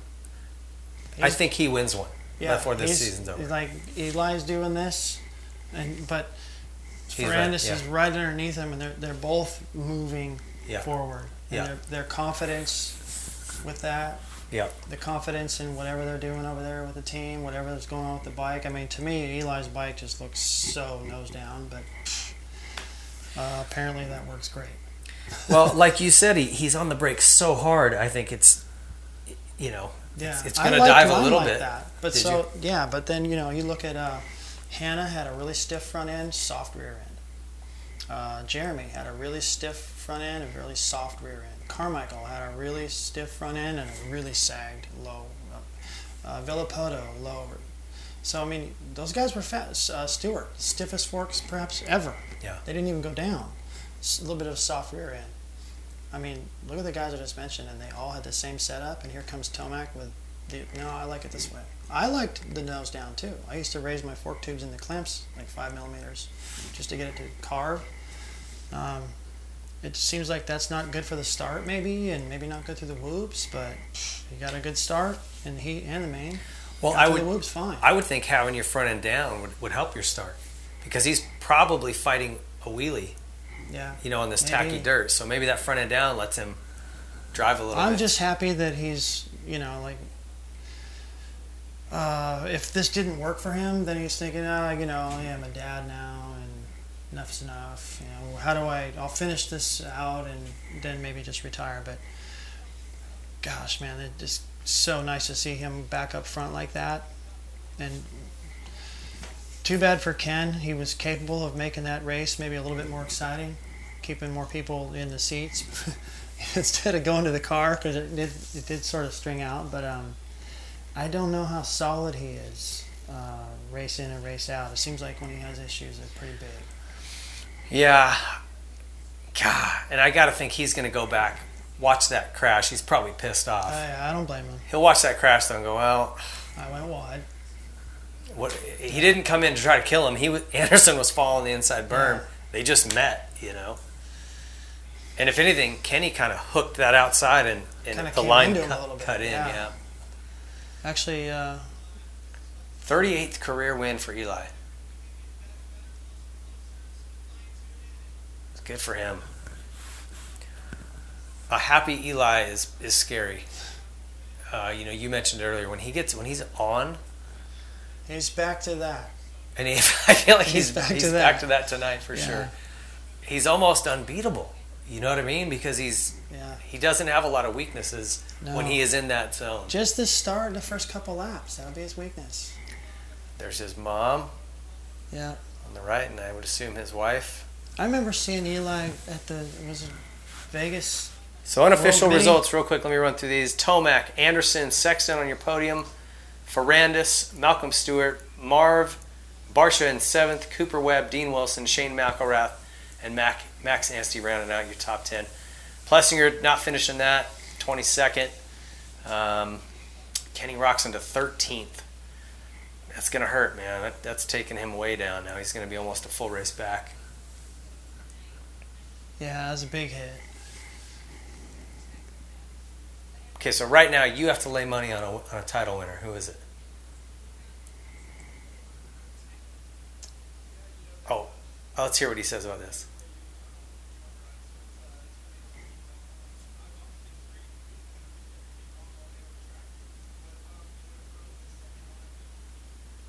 Yeah, he said, kind of admitted he hasn't really been feeling it all day, And so, again, we didn't see him anywhere near the front in the time qualifying. He didn't really show up till the main event. He's been doing that all year a little bit. Mm-hmm. But he admits he wasn't reading the track right all night. I don't think that's his fault. If he's getting booed, that's the wrong call. Yeah, I wouldn't boo him. So who would win it? I would put it on Eli. You put it on Eli? Yeah. Too many things are going right. It was his boot. Yeah, Freeze is thinking, why didn't I stay down? Well, he's got a rip in his jersey there too, so maybe can't blame him for seeing who's coming, but boy, he looked up at the wrong time. They said he bit his tongue and got to get some stitches.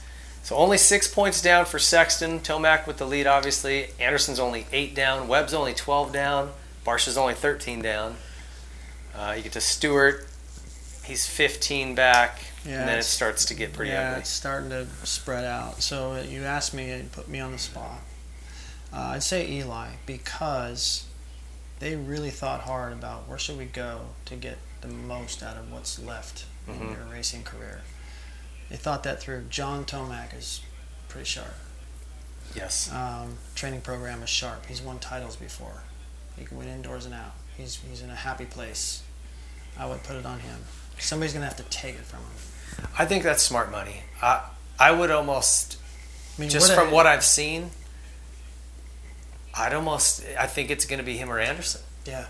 Jason's been the fastest guy, and I think if he doesn't have that run in with Ken, or he doesn't blow that one turn, I don't think Eli passes him. Yeah, he's a scrapper, and their weakness is sometimes they get kind of buried in the pack a little bit, but they both do that. Yeah.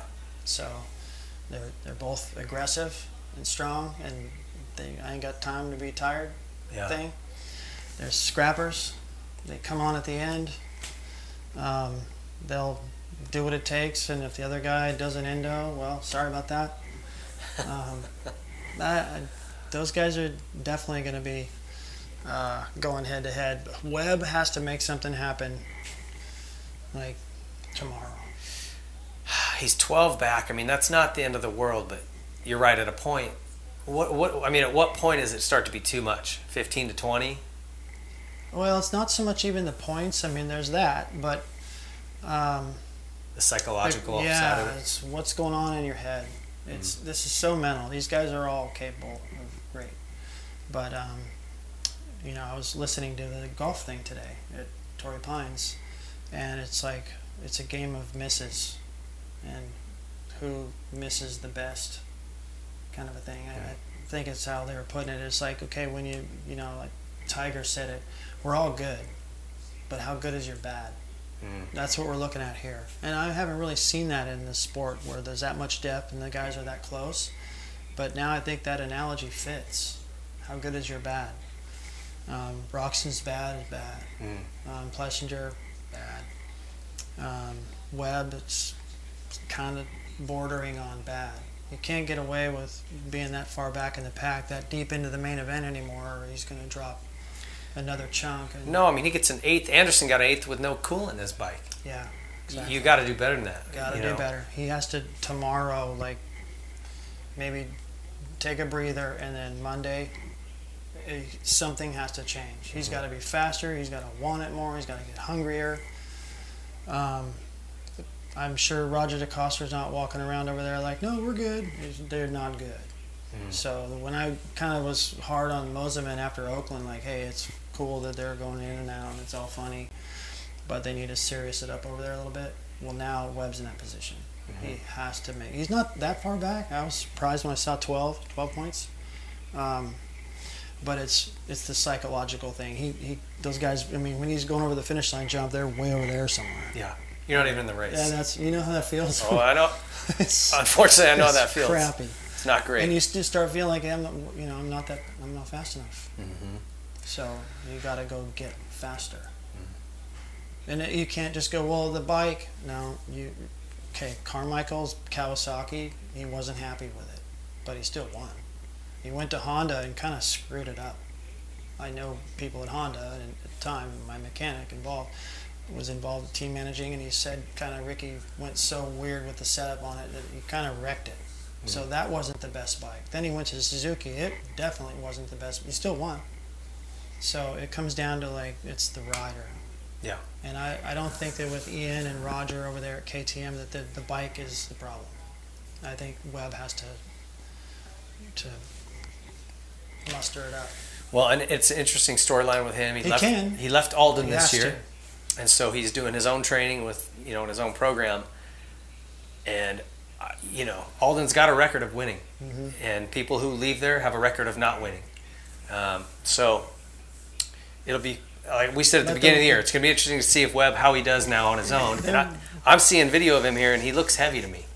He looks like he's got an extra 10 pounds on him that he didn't have last year. The one thing about that, though, on the flip side of that, is that the three guys in front of him aren't at Alden's.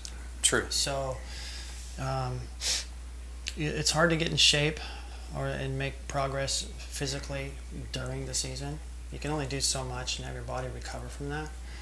I know that just from Ironman stuff. I learned I was overtrained and all screwed up in motocross most of my career, but I didn't know that, so I just raced like I was in shape. But if I was, giving it 100%, I only really had 80% to give because I just drained my battery during the week with extra work. But that extra work led to confidence, and the confidence over the mental overrides your physical.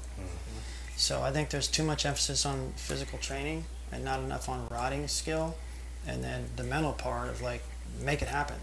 Yeah. Just because you're strong, you can't make it happen. You have to be skilled and hungry. That's the most important thing. Like Tripes wasn't way back. Tripes wasn't in shape. I wouldn't say that Bradshaw was in great shape, or Matasevich, or Damon Huffman. Those guys weren't like, burly, but they still won because they were good and they were hungry. So Webb's got to get hungrier and show us who he is, number one. Well, it's shaping up to be an awesome championship. At least 3 or 4 guys have kind of emerged to the front of the pack here, and looks like we're going to have a good chase to the finish. We'll be back here next Saturday, so you can catch another Saturday Night Live for the Phoenix round or in Glendale. So thanks for tuning in. I want to shout out our sponsors one more time. Yamaha, if you're in the market for a new bike or anything, please go check those guys out. They support all of our Whiskey Throttle show efforts, including Saturday Night Live here, so we're just stoked. And Pastrana, get better. Heel Up TP. Thank you to SKDA. If you guys need graphics for your bike, have a look at their stuff first. They've got all kinds of designs. You can do some semi-custom stuff with them. Amazing customer service. Matrix Concepts. I know you need some of this stuff. You literally can't get to the track without having tie downs and a stand and all this stuff. So go look at what they've got. Like I said, it's a company built by racers for racers, and amazing products, good pricing. And then also Class X. Appreciate those guys. Look at their website for events that they're putting on, class-xmoto.com. And On Track Schools. If you are in the market for any kind of homeschooling for your kids, maybe it's got nothing to do with racing, you're just looking for an option outside of public schools, check them out. A lot of flexibility in the scheduling, but great curriculum and all kinds of opportunities over there. So check out On Track Schools. Thank you to all our sponsors. Thank you guys for tuning in. We'll see you next week.